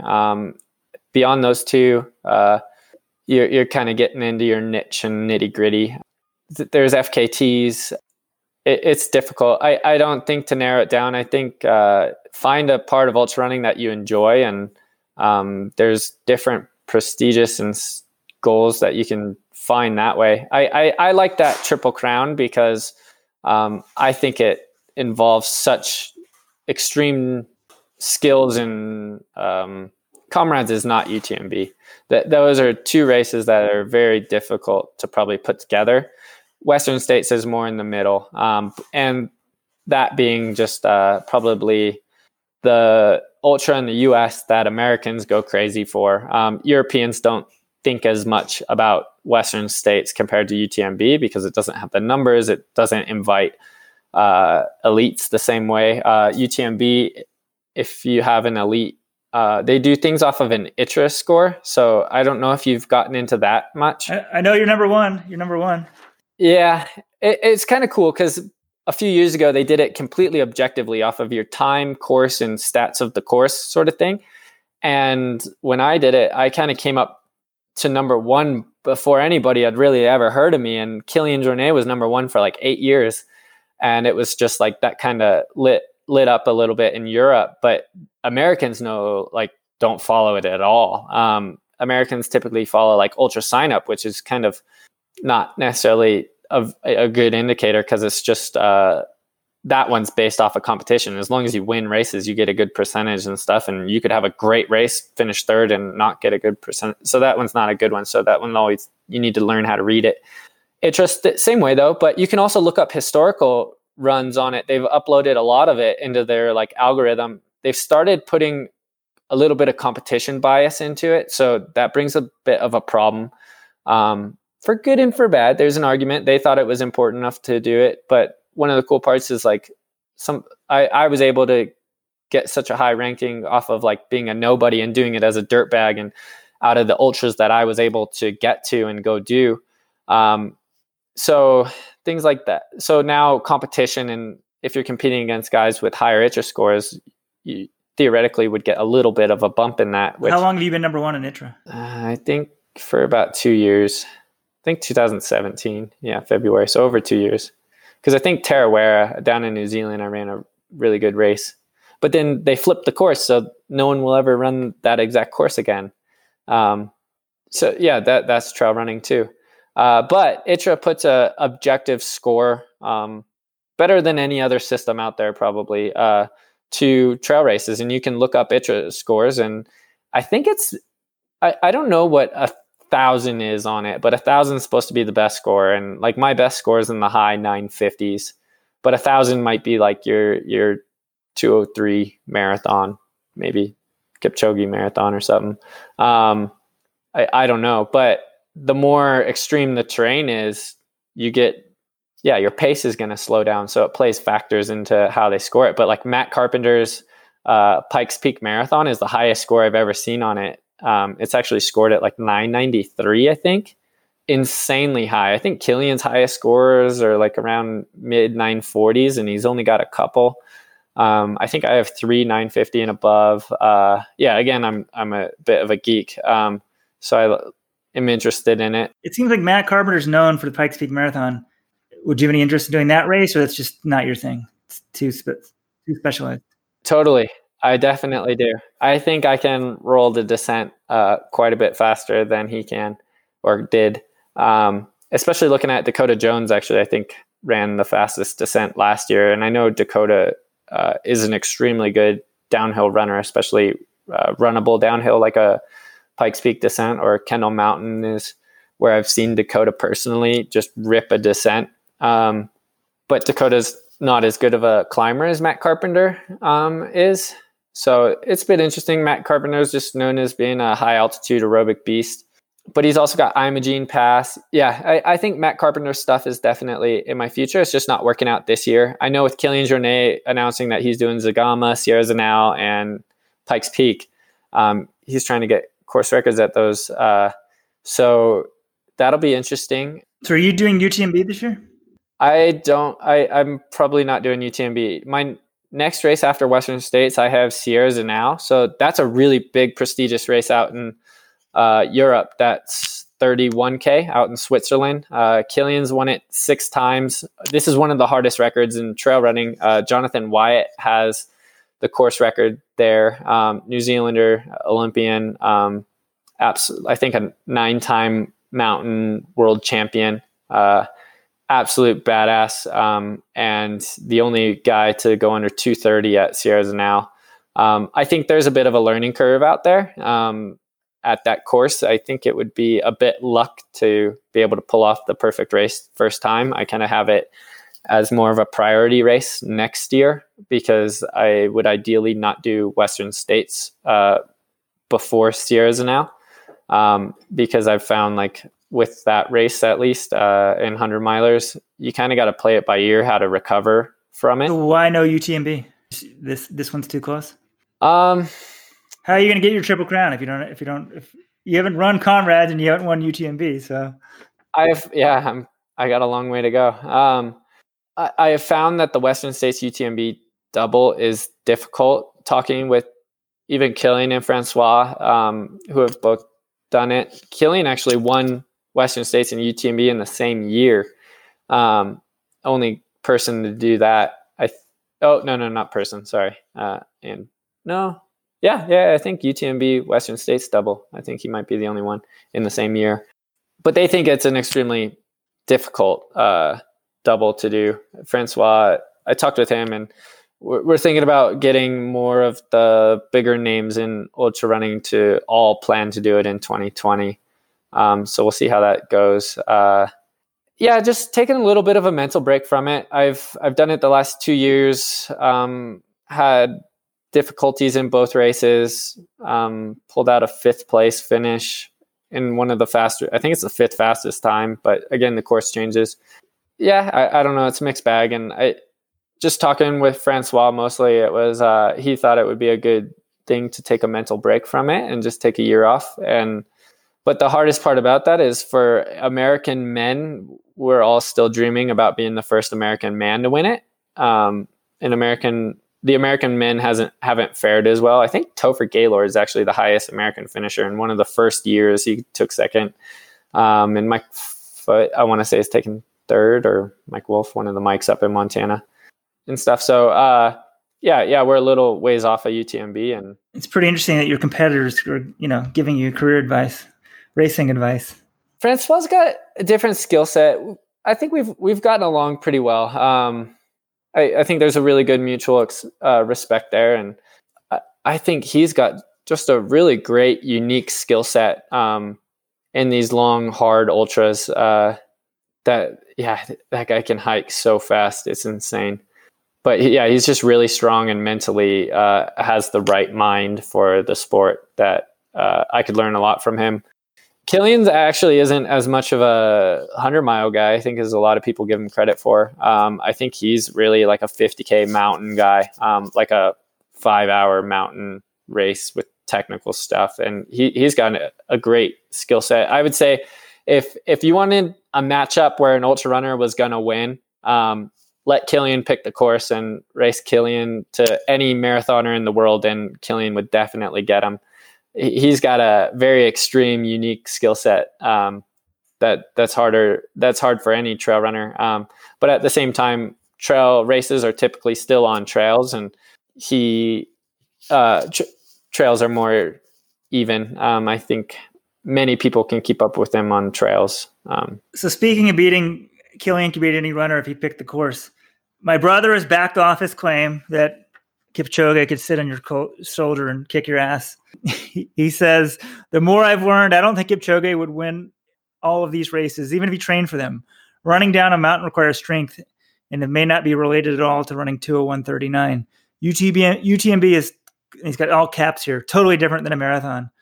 But he wants to know, what race distance do you think you could first beat Kipchoge at, or what type of race do you think you could first beat him at? I don't know. I smile when talking about Western States because I feel like being from Phoenix and liking the runnable mountains, I feel like that one plays a lot to my strengths. I feel pretty comfortable there. But at the same time, I've gotten myself into my own trouble at that race 2 out of 3 times. There's no guarantee in ultra running. But it depends. So with someone that good of running, I would want to make it the least amount of running possible compared to technical mountain stuff. I would put Kipchoge into more out of his comfort zone. That it's more like I'm okay with this slow pace and I got you in my efficiency zone. The more runnable the ultra, the more he'll be comfortable, and his just absolute talent will overpower the grindy ultra stuff. So I think you got to get him something where he's not comfortable with, and obviously he's not going to be training on ridge tops and scree fields and snow, and get him in a cold ultra. That's another good way of doing that. I mean, we could probably beat him in a 5K in the snow. You'd probably have no trouble. No, I think he'd still get me. I mean, he's splitting 5Ks faster than I think my PR right now. Yeah, we figured out what his marathon pace is for 10K. You have any idea? Probably like 28 low. 28:50, 28:49. Yeah, it's insane. Still pretty good. We know what races you want to win before you're done. I mean, there's the Triple Crown and some others, but are there any records that are out there, sort of world records? I mean, even some of these 24-hour runs. Are there any records on the books that you want to try to make sure you get before your career's done? Well, I would say first, transitioning with that is you guys find your marathoner, and the Grand Canyon's always open. So there's a really great rim to rim to rim record there that I have, and that would be a great way to at least experiment with that idea. Just don't let anyone die down there, please. And then they'd have no chance on that, right? We were talking about that before we got on the air. Rim to rim, no way. Rim to rim to rim. Rim to rim, I think there's a few people that there's still time on both. But but I'm not sure who could get more time on the rim to rim to rim. I think I could drop 15, 20 minutes on my rim to rim to rim. And I have that as a bucket list. Course records. I think Comrades has a little bit of skepticism from my viewpoint and clean competing, that course records don't seem as important at Comrades to me. UTMB gets changed too much. Leadville seems like a great one. Pikes Peak Marathon, Sierra Zanal. What about some of the road records or the 24-hour records? Is any of that ever interest you? Is that your trail guy?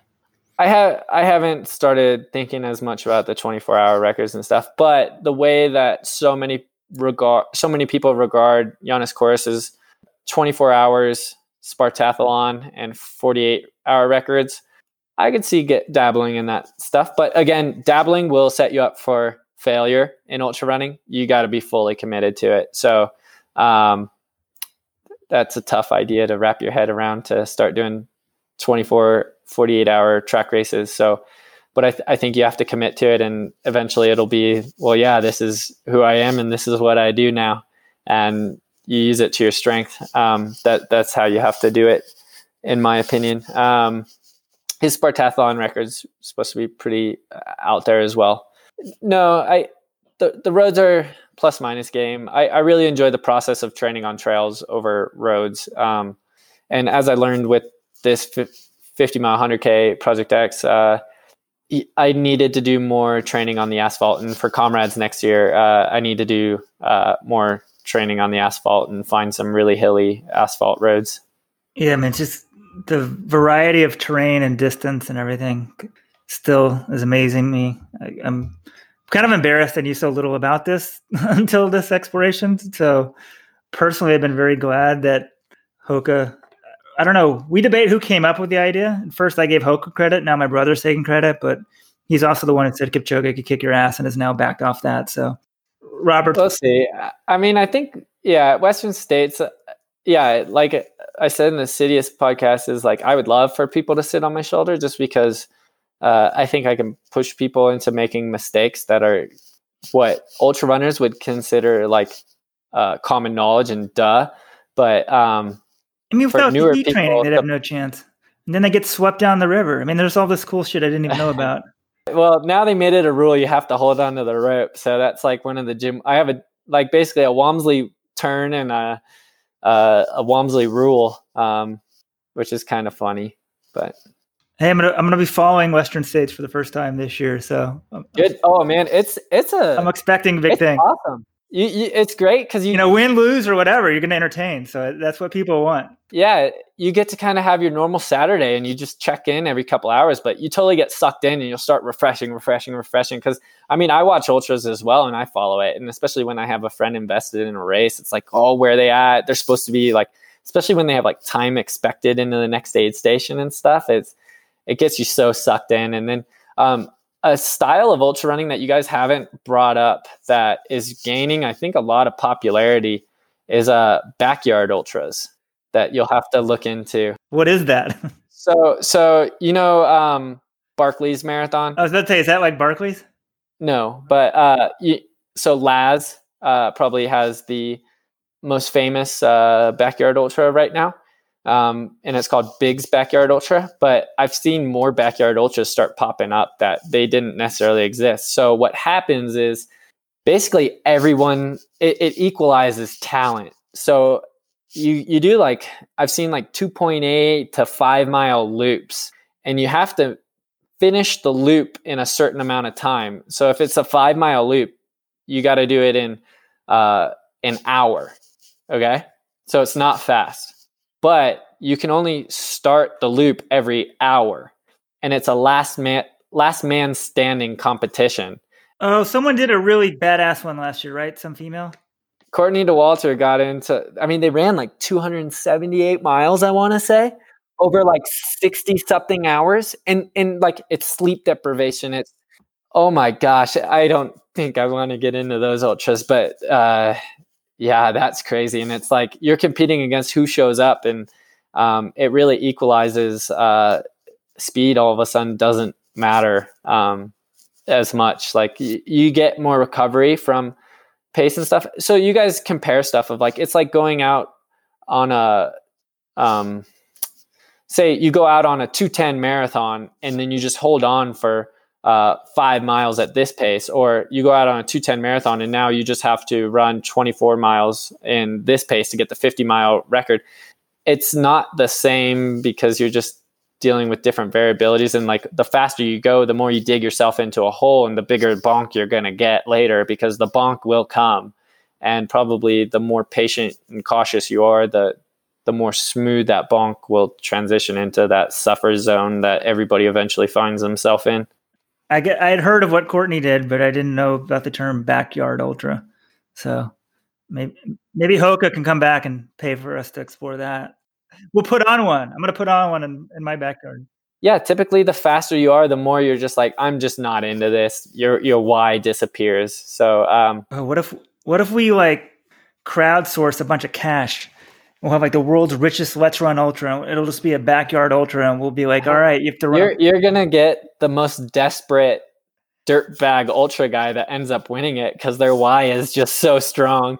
It's like talent doesn't matter, and like pros are just getting their butt kicked because it's like it's not gonna change their job. I'll bring in some random Kenyan too. It'll be interesting. See, I think if we get enough money, we could. Yeah. Like what? I could pay some Kenyan like $5,000 to race you in the canyon, right? You would kick his butt. So I think Red Bull or somebody should do that. But what I'm saying is you don't even need me in the equation. The FKT's out there. Go compare their time. I mean, Kilian Jornet ran it. Rob Kars ran it. So you guys just go to the rim. Who verifies this stuff? And you just start and... You have to pretty much you have to document it with typically photos, time, and people verifying it. So it's a little bit of an honor system, but you and one other person on the north side is enough to verify it. Sometimes people do it solo and they'll take pictures of the North Rim when they hit the North Rim. Because one of the beauties about the canyon is there's no faster way through the canyon and there's no way to shortcut any part of it. It is what it is, and you can't pop out if you didn't run through the canyon. It's true.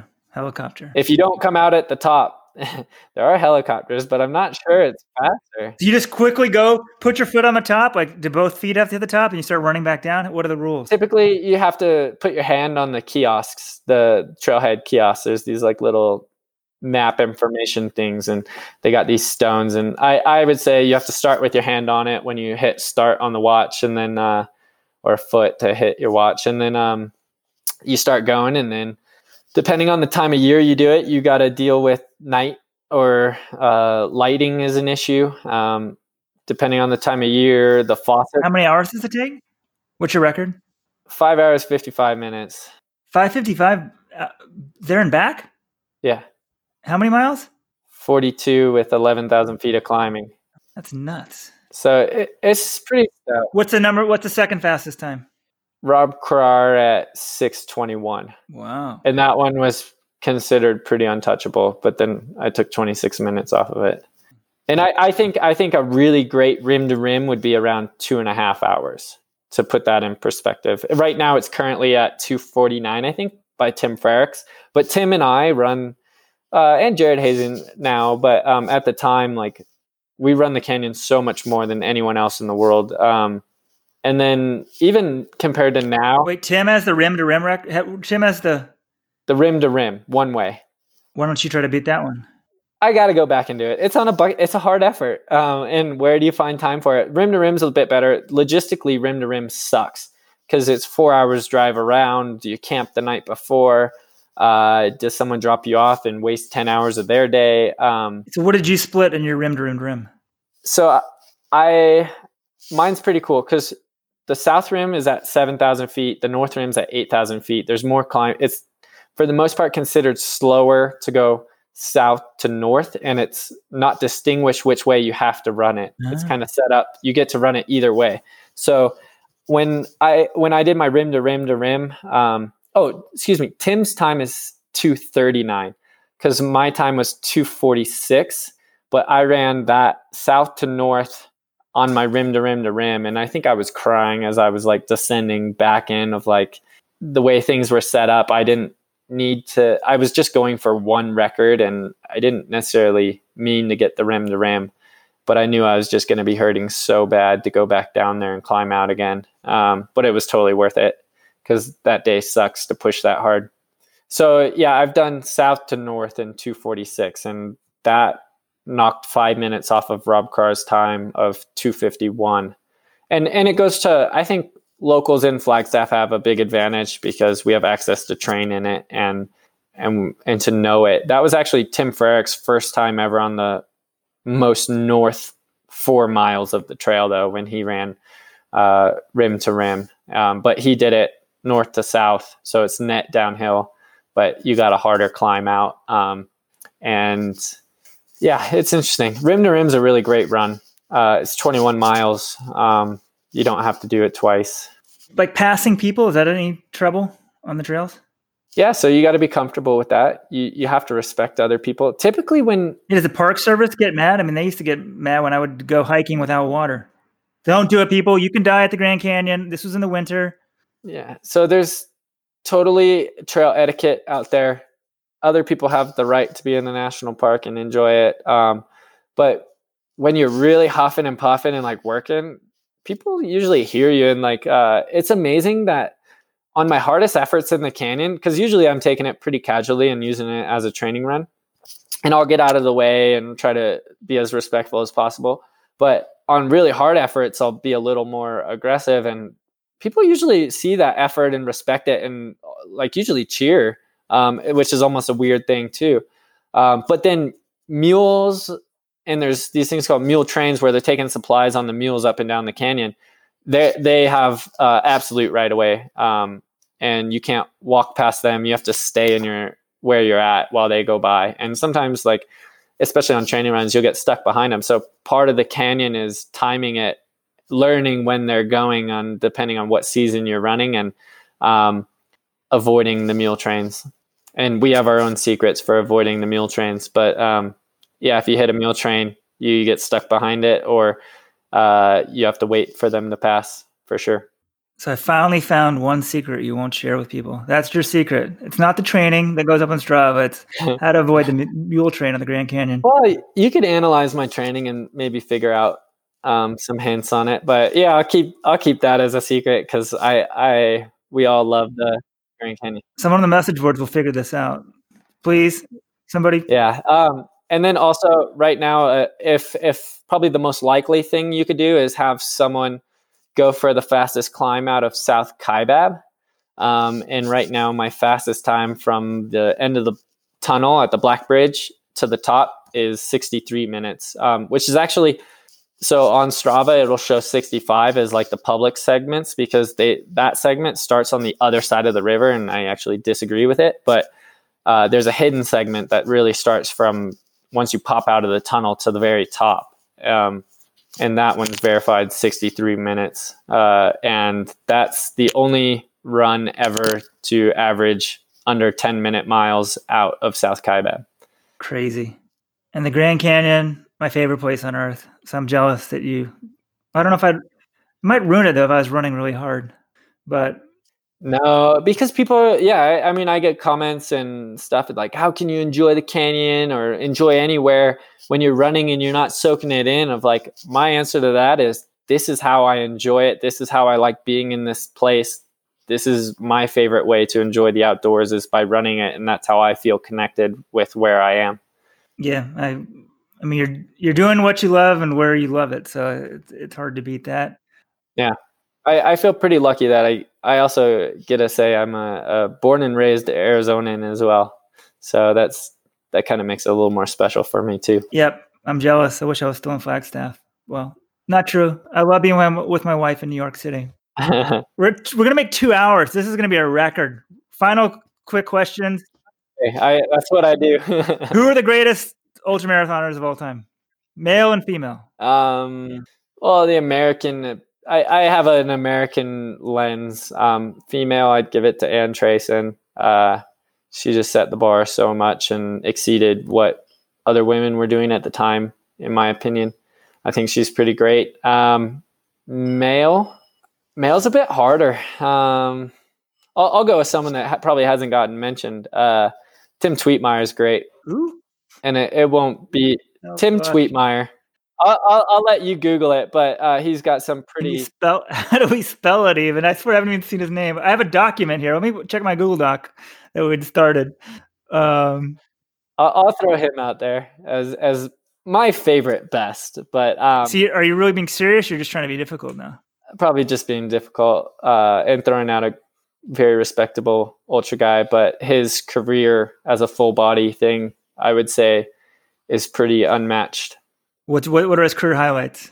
You got to be his PR agent for me. Oh, I want to say he has 5 Western States wins, but he has 25 Western States finishes under 24 hours. Oh, I've heard of this guy. He's like the Iron Ultraman of Western States. So being Western States biased, American biased, and wanting to give you someone that you probably haven't had mentioned yet to stir the controversy more, I'll go with him. And then also I have like an era bias as well. I think everybody that starts learning about the sport in that era is very biased to the people they first start learning about, of like, this guy's such a badass. So, I mean, modern day guys right now, Francois Dain, Kilian Jornet. Man, I'm bad at pronouncing the South African's name, but that just won 2 Oceans. But he's got 3 comrades and a 2 Oceans win under his belt, and some second places at the World 100Ks. Hideki he probably needs to work on a full bodiness, but I mean, 2 World 100K championships is extremely impressive. I don't know. There's so many answers for that question that you're looking for. What about, all right, current ultras? We won't do the men since you're a men. Current women's ultra marathoners, who's the best?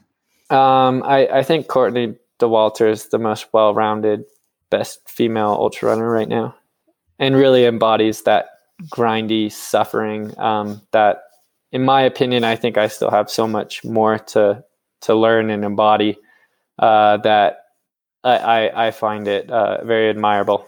And like someone like, well, I have a Let's Run American bias, but someone like Camille is just too road focused, too track, like hasn't done enough on the. I think she needs to show more variability to be considered that. I think what full body wise, what Courtney's done comparatively outweighs it. Because like she's still done it 24 hours on the track. They're like 2 miles apart in 24 hours. So she's still doing stuff on the roads or track. Courtney's road time is within 2 hours of her 24-hour track times or track distance is 159 miles, where Camille just broke it December and she ran 161, but she's not successfully pulling off the trail ultras yet right now.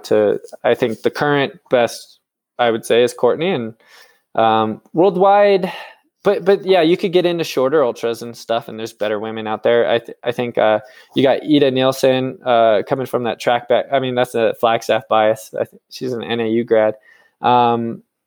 Ruth Croft out of New Zealand. The woman from, I think it's like Dagna, but she's rolling some really good shorter trail races and just won Transvolcania. Transvolcania is another race that should make your guys' list as far as really prestigious 50-mile kind of distance. It depends what ultras you want to look at. If you want to do road ultra person, Camille's probably the best road ultra person currently. But road ultras also translate best for marathoners. So I would also argue you could start pulling more marathoners, and road ultra records would be the first to fall, in my opinion. Yeah, that makes sense, because we were kind of looking at some of the best records ever, and like the women's 100K record it just crushes, and she was a world-class marathoner. Yeah, it's interesting. It would be really interesting to learn more context about her, who she is, where she came from, why'd she do it. You need to answer more full body questions about a person to probably put it into context. And welcome to ultra running. All right, I got 2 questions from Jonathan Galt to end this. If you had the option of being the world's best marathoner or the world's best ultramarathoner, which would you choose and why? I think marathon, because it's the top of the pyramid in our sport. I think it's gained, especially what Kipchoge's done, has been incredible.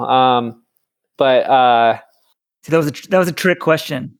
I think the marathon's really accumulated to being the pinnacle of whether you're coming from trackside or any other avenue. I think it's drawing the best talent in the world. So I think the best marathoner in the world, it should get the crown of the best runner in the world for distance. We'll say that, because obviously then there's the whole debate of probably once you move under the 800, it takes on a new specialization. And finally, how do you feel ultra runners are generally perceived on Let's Run? Is the perception fair? What are the biggest misconceptions people have? So the definitive answer for that is hobby jogger, I think, is Let's Run's favorite usage for anyone that they want to talk trash to. And is it fair? Depends. I mean, that's part of online chat, is that you don't know who's necessarily saying it. If Kipchoge's calling ultra runners hobby joggers, then maybe that's fair. But I would say it's not fair for the most part. One of my biggest learning curves in ultra running, and it was actually probably in 2014 when Sage Kande and Killian was racing really great, as always. A big rude awakening was ultra runners train hard, they train specifically, and they do a lot. They're still extremely difficult to beat, and you can't dabble in it and come and think you're going to win it. I think full commitment to owning being an ultra runner is probably the best thing you can do if you want to truly have success in ultra running. And if you have one good ultra, probably the ultra running community doesn't really care. It's a flash in the pan, as they would say. And I think ultra running community really likes embodying someone that wants to be in the sport longer term. And they also, as a group, we also probably cherish people that have been in the sport for a long time. So you talk about the Tim Tweetmeyer with so many Western states, and there's a really big pride in that. There's really big prestige, I would say, for being the oldest finisher at Western states. People are trying to outcompete each other for oldest finishers at Western states, and typically that's just as big of a storyline as anything else at Western states, which is pretty incredible and speaks to a bigger top-down part of the community. And I would also say, whether you call us a hobby jogger or whatnot, you guys are still welcome to come join us out on the trails. I think it's a pretty open community that makes it pretty special. Well, thanks for the offer. And hey, if you're hobby jogging, keep doing it, because you're doing it pretty good. So, hey, I enjoy it. Well, thank you for the time. I really appreciate it. Yeah, no problem. Great talking with you, and looking forward to it. Oh, wait, Jim, I might as well ask you, since you had your own cheater shoes made for you, I feel like, how do you like the Carbon X shoes and sort of? Yeah, I think the shoes are pretty cool. Also, I'm curious, let's talk about Carbon X first, actually. But I'm curious what shoes you train in all the time. But I do most of my training probably in like Speedgoats or Mafati or Cliftons. So more typical Hoka base shoes. Occasionally I'll throw on what used to be the Tracers. Now I have the choice of the Carbon Rocket or the Carbon X to do workouts in. So that'll happen like once or twice a month. But the Carbon X's were a really fun shoe. They've worked out well for me so far. I've hit really good workouts, long runs, and now a world record in. So it's hard to complain about a shoe that I feel confident and good about. I think it brings its own different part of it. It's got I've actually never worn or put on a pair of Nike Vaporflies, but Hoka has done their own unique geometry with it. That's going to be different. The drop, I think they said it came out is a 5 millimeter drop, which is more true to what they traditionally do. Just in general, that sort of shoe is really going to play to what Hoka does in general with cushion. They also do a dual layer with like a rubberized foam on the bottom layer, and then a new foam that they have on the top layer. And then Hoka in general feels really confident with where and how they've done with the carbon plate that's going to separate that shoe as a special performer. And yeah, I mean, for me, it's the results have been speaking for themselves. And I'll keep wearing that shoe for workouts and helping me get the most out of myself as a runner. It's a cool shoe to have in my repertoire now.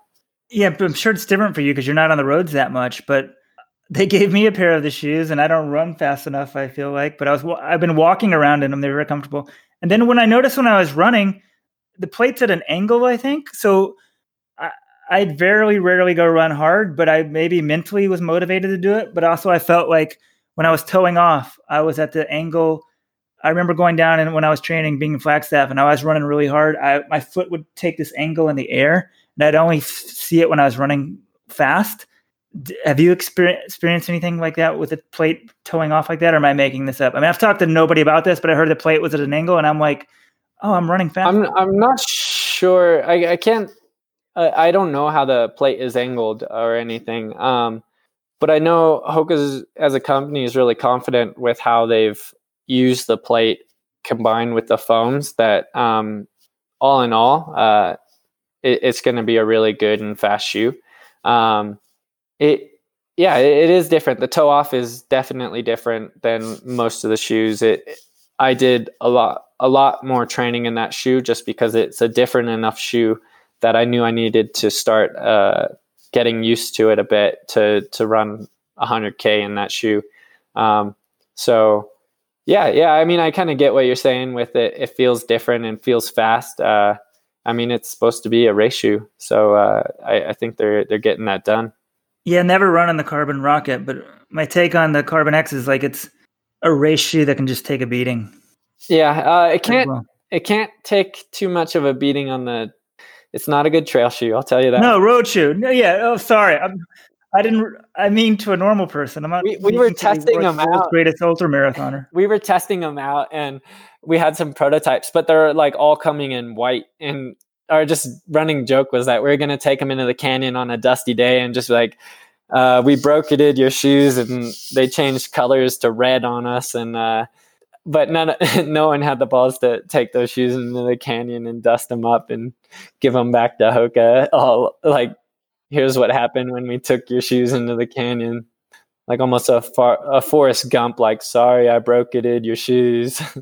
But yeah, the white color, that shows it's definitely made for the roads. I think it's coming out in a black as well, but I'm not sure. It's a cool shoe, and for the roads, it's really great.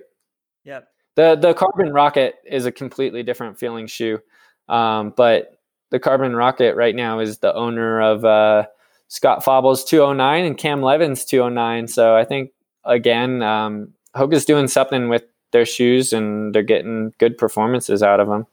They're definitely turning some heads because not many Americans and Canadians are running sub 210. So well, it's this made up barrier that has gotten more attention lately. Yeah, it's made up, but also when people question it, yeah, not many guys are running 201. So is it Kipchoge or the shoes? But when they're running in a new shoe and they do something they hadn't done before, people start to wonder, hey, is this helping out? And I think that's what everybody wants. In general, the East African marathoners are really pushing the limits in the marathon and excelling. So, the rest of us need to catch up to East Africa and Japan. And yeah, it helps push us. And yeah, I think, hopefully times keep doing it. But I think with American running, there's a bit more folklore with it, with incentives to race courses that aren't necessarily time trial fast courses. Like you get more Americans running Boston, Chicago, and New York than you do having them go abroad to run Berlin and London, So rightfully so. Like, we should want our Americans to race in the States. It gives you that hometown cheering effect and someone to root for. But I think marathoners, with doing one or two a year, basically, in most American marathoners, I think they're missing out on opportunities to get their best PRs that don't speak to the level of marathoners that they truly are. And I think Jared Ward's just obviously the great counter argument to it, of like sixth place at the Olympics. before he was a 209 guy, and now you're starting to see his time come down, and it could still go down even further. I think we have extremely talented marathoners, and then all these guys that are in that 212 to 214 range that anyone could have a breakthrough and all of a sudden on the path to 220 whatever. Who knows? I think there's a ton of studs that have debuted in not an eye-opening marathon yet, but could in the next couple of years really break out. And marathoners race less than ultra marathoners. Do you think there's more recovery for them from the marathon? I mean, people would think not because it's less distance, or that you have to get the speed down, so it just takes more time to get ready for that one race. Or do you think marathoners are too soft? I'll just say marathoners are too soft, just to be controversial. But I would say the marathon in general takes such peak performance to really compete. And the training block required to cover your speed, your endurance, your strength, and so many variables that you need to be so well-rounded in the marathon. I get it. It's difficult to do multiple of. I know for when I want to debut in the marathon at the trials, I'm looking to do a longer block than I usually would for ultras, and I'm debating whether I'm going to throw an ultra like a 50 miler in November or not, with JFK or North Face being one of them. And I think JFK being the most transitioning into marathon training, the easiest, and paying it back the least possible. But then the North Face is really fun, and I haven't gotten to be able to race that one yet. So we'll see. Or probably the smartest thing, if I really want to do the marathon fully, is to probably skip it and work on the training block and the fundamental stuff, and come back to Houston to run the half marathon before the marathon, and try to run it a little riskier and stuff. So I totally get the specialization that marathoners have with it. It's just, again, I think it's the top of the pyramid of the sport for distance runners. Yep. Well, hopefully I see you next. Well, hopefully before then, but if not, Olympic trials. Hey, if you get the weekend off, spectating Western States is even better in person, and it'll get you to sweat as a spectator for sure. It's disgustingly hot for everybody. I already checked. I can't do it this year. But you guys, for the first time, had me check my calendar for a ultra marathon. So the other one I'll throw out there that's a really special environment is Hard Rock. It'll be my 5th year at both of those races, and I think those are two like kind of grandfather races in U.S. ultra running. That is another one worth checking out. I have extra room around our tent campground. We always have visitors coming and going, but yeah, you probably got to bring a tent and a sleeping pad and lots of dry clothes because it is winter and rainy up there. And so you're also, final thing, you're about to go leave your apartment in Flagstaff, move to Colorado, and live at a tent for 2 months? This year's going to be a bit shorter. I feel like Sierras are now so competitive and specialized that it's probably best served being in a little more controlled environment and not quite as high of elevation. So I'm going to do about 3 weeks out in Colorado. I mean, I just bring camping stuff. I'm not moving out. I still have my place in Flagstaff. And so, I mean, it's part of the sport that I enjoy as well. How do you check Let's Run when you're there? The Silverton Library has Wi-Fi, and I check it. So that was the first quote of the day ever was, I think while I was in Silverton in 2016, I only know because I was signing a contract, and that's why I was in the library to begin with. And I caught it on a random day, and I think there was an Outside magazine article that they're asking pro ultra runners, like, what's your favorite website? And so here's my only get up though, is my only quote of the days have been talking about Let's Run. I don't get legitimate quote of the days. It's just publicity plugs for Let's Run, as opposed to, oh, Jim has great insight. It's like, oh, Jim was talking about us. Let's give. Damn it! You've exposed what we are. We use the ultra marathoners when we want to. That's your only quote of the day? I'll have to check. You might have been camping. That one, and then I just had a more recent one. But it was after the 50-mile world record this last week. But that was talking about Let's Run quote of the day with. Oh yeah, it's true. I mean, he gets to talk about he gets a legitimate quote, and then I get a quote talking about your quote. And yeah, I don't feel like I've gotten a legitimate quote yet, but maybe save it for another day on a surprise. Yeah, who knows? If I pull off Western States again, maybe that'll be good timing. Okay. Well, good luck at Western States, and this has been very fun. Also, no guarantees. Hard for everybody out there. So yeah. Patience. All right. Appreciate Appreciate your time, and thanks for having me on.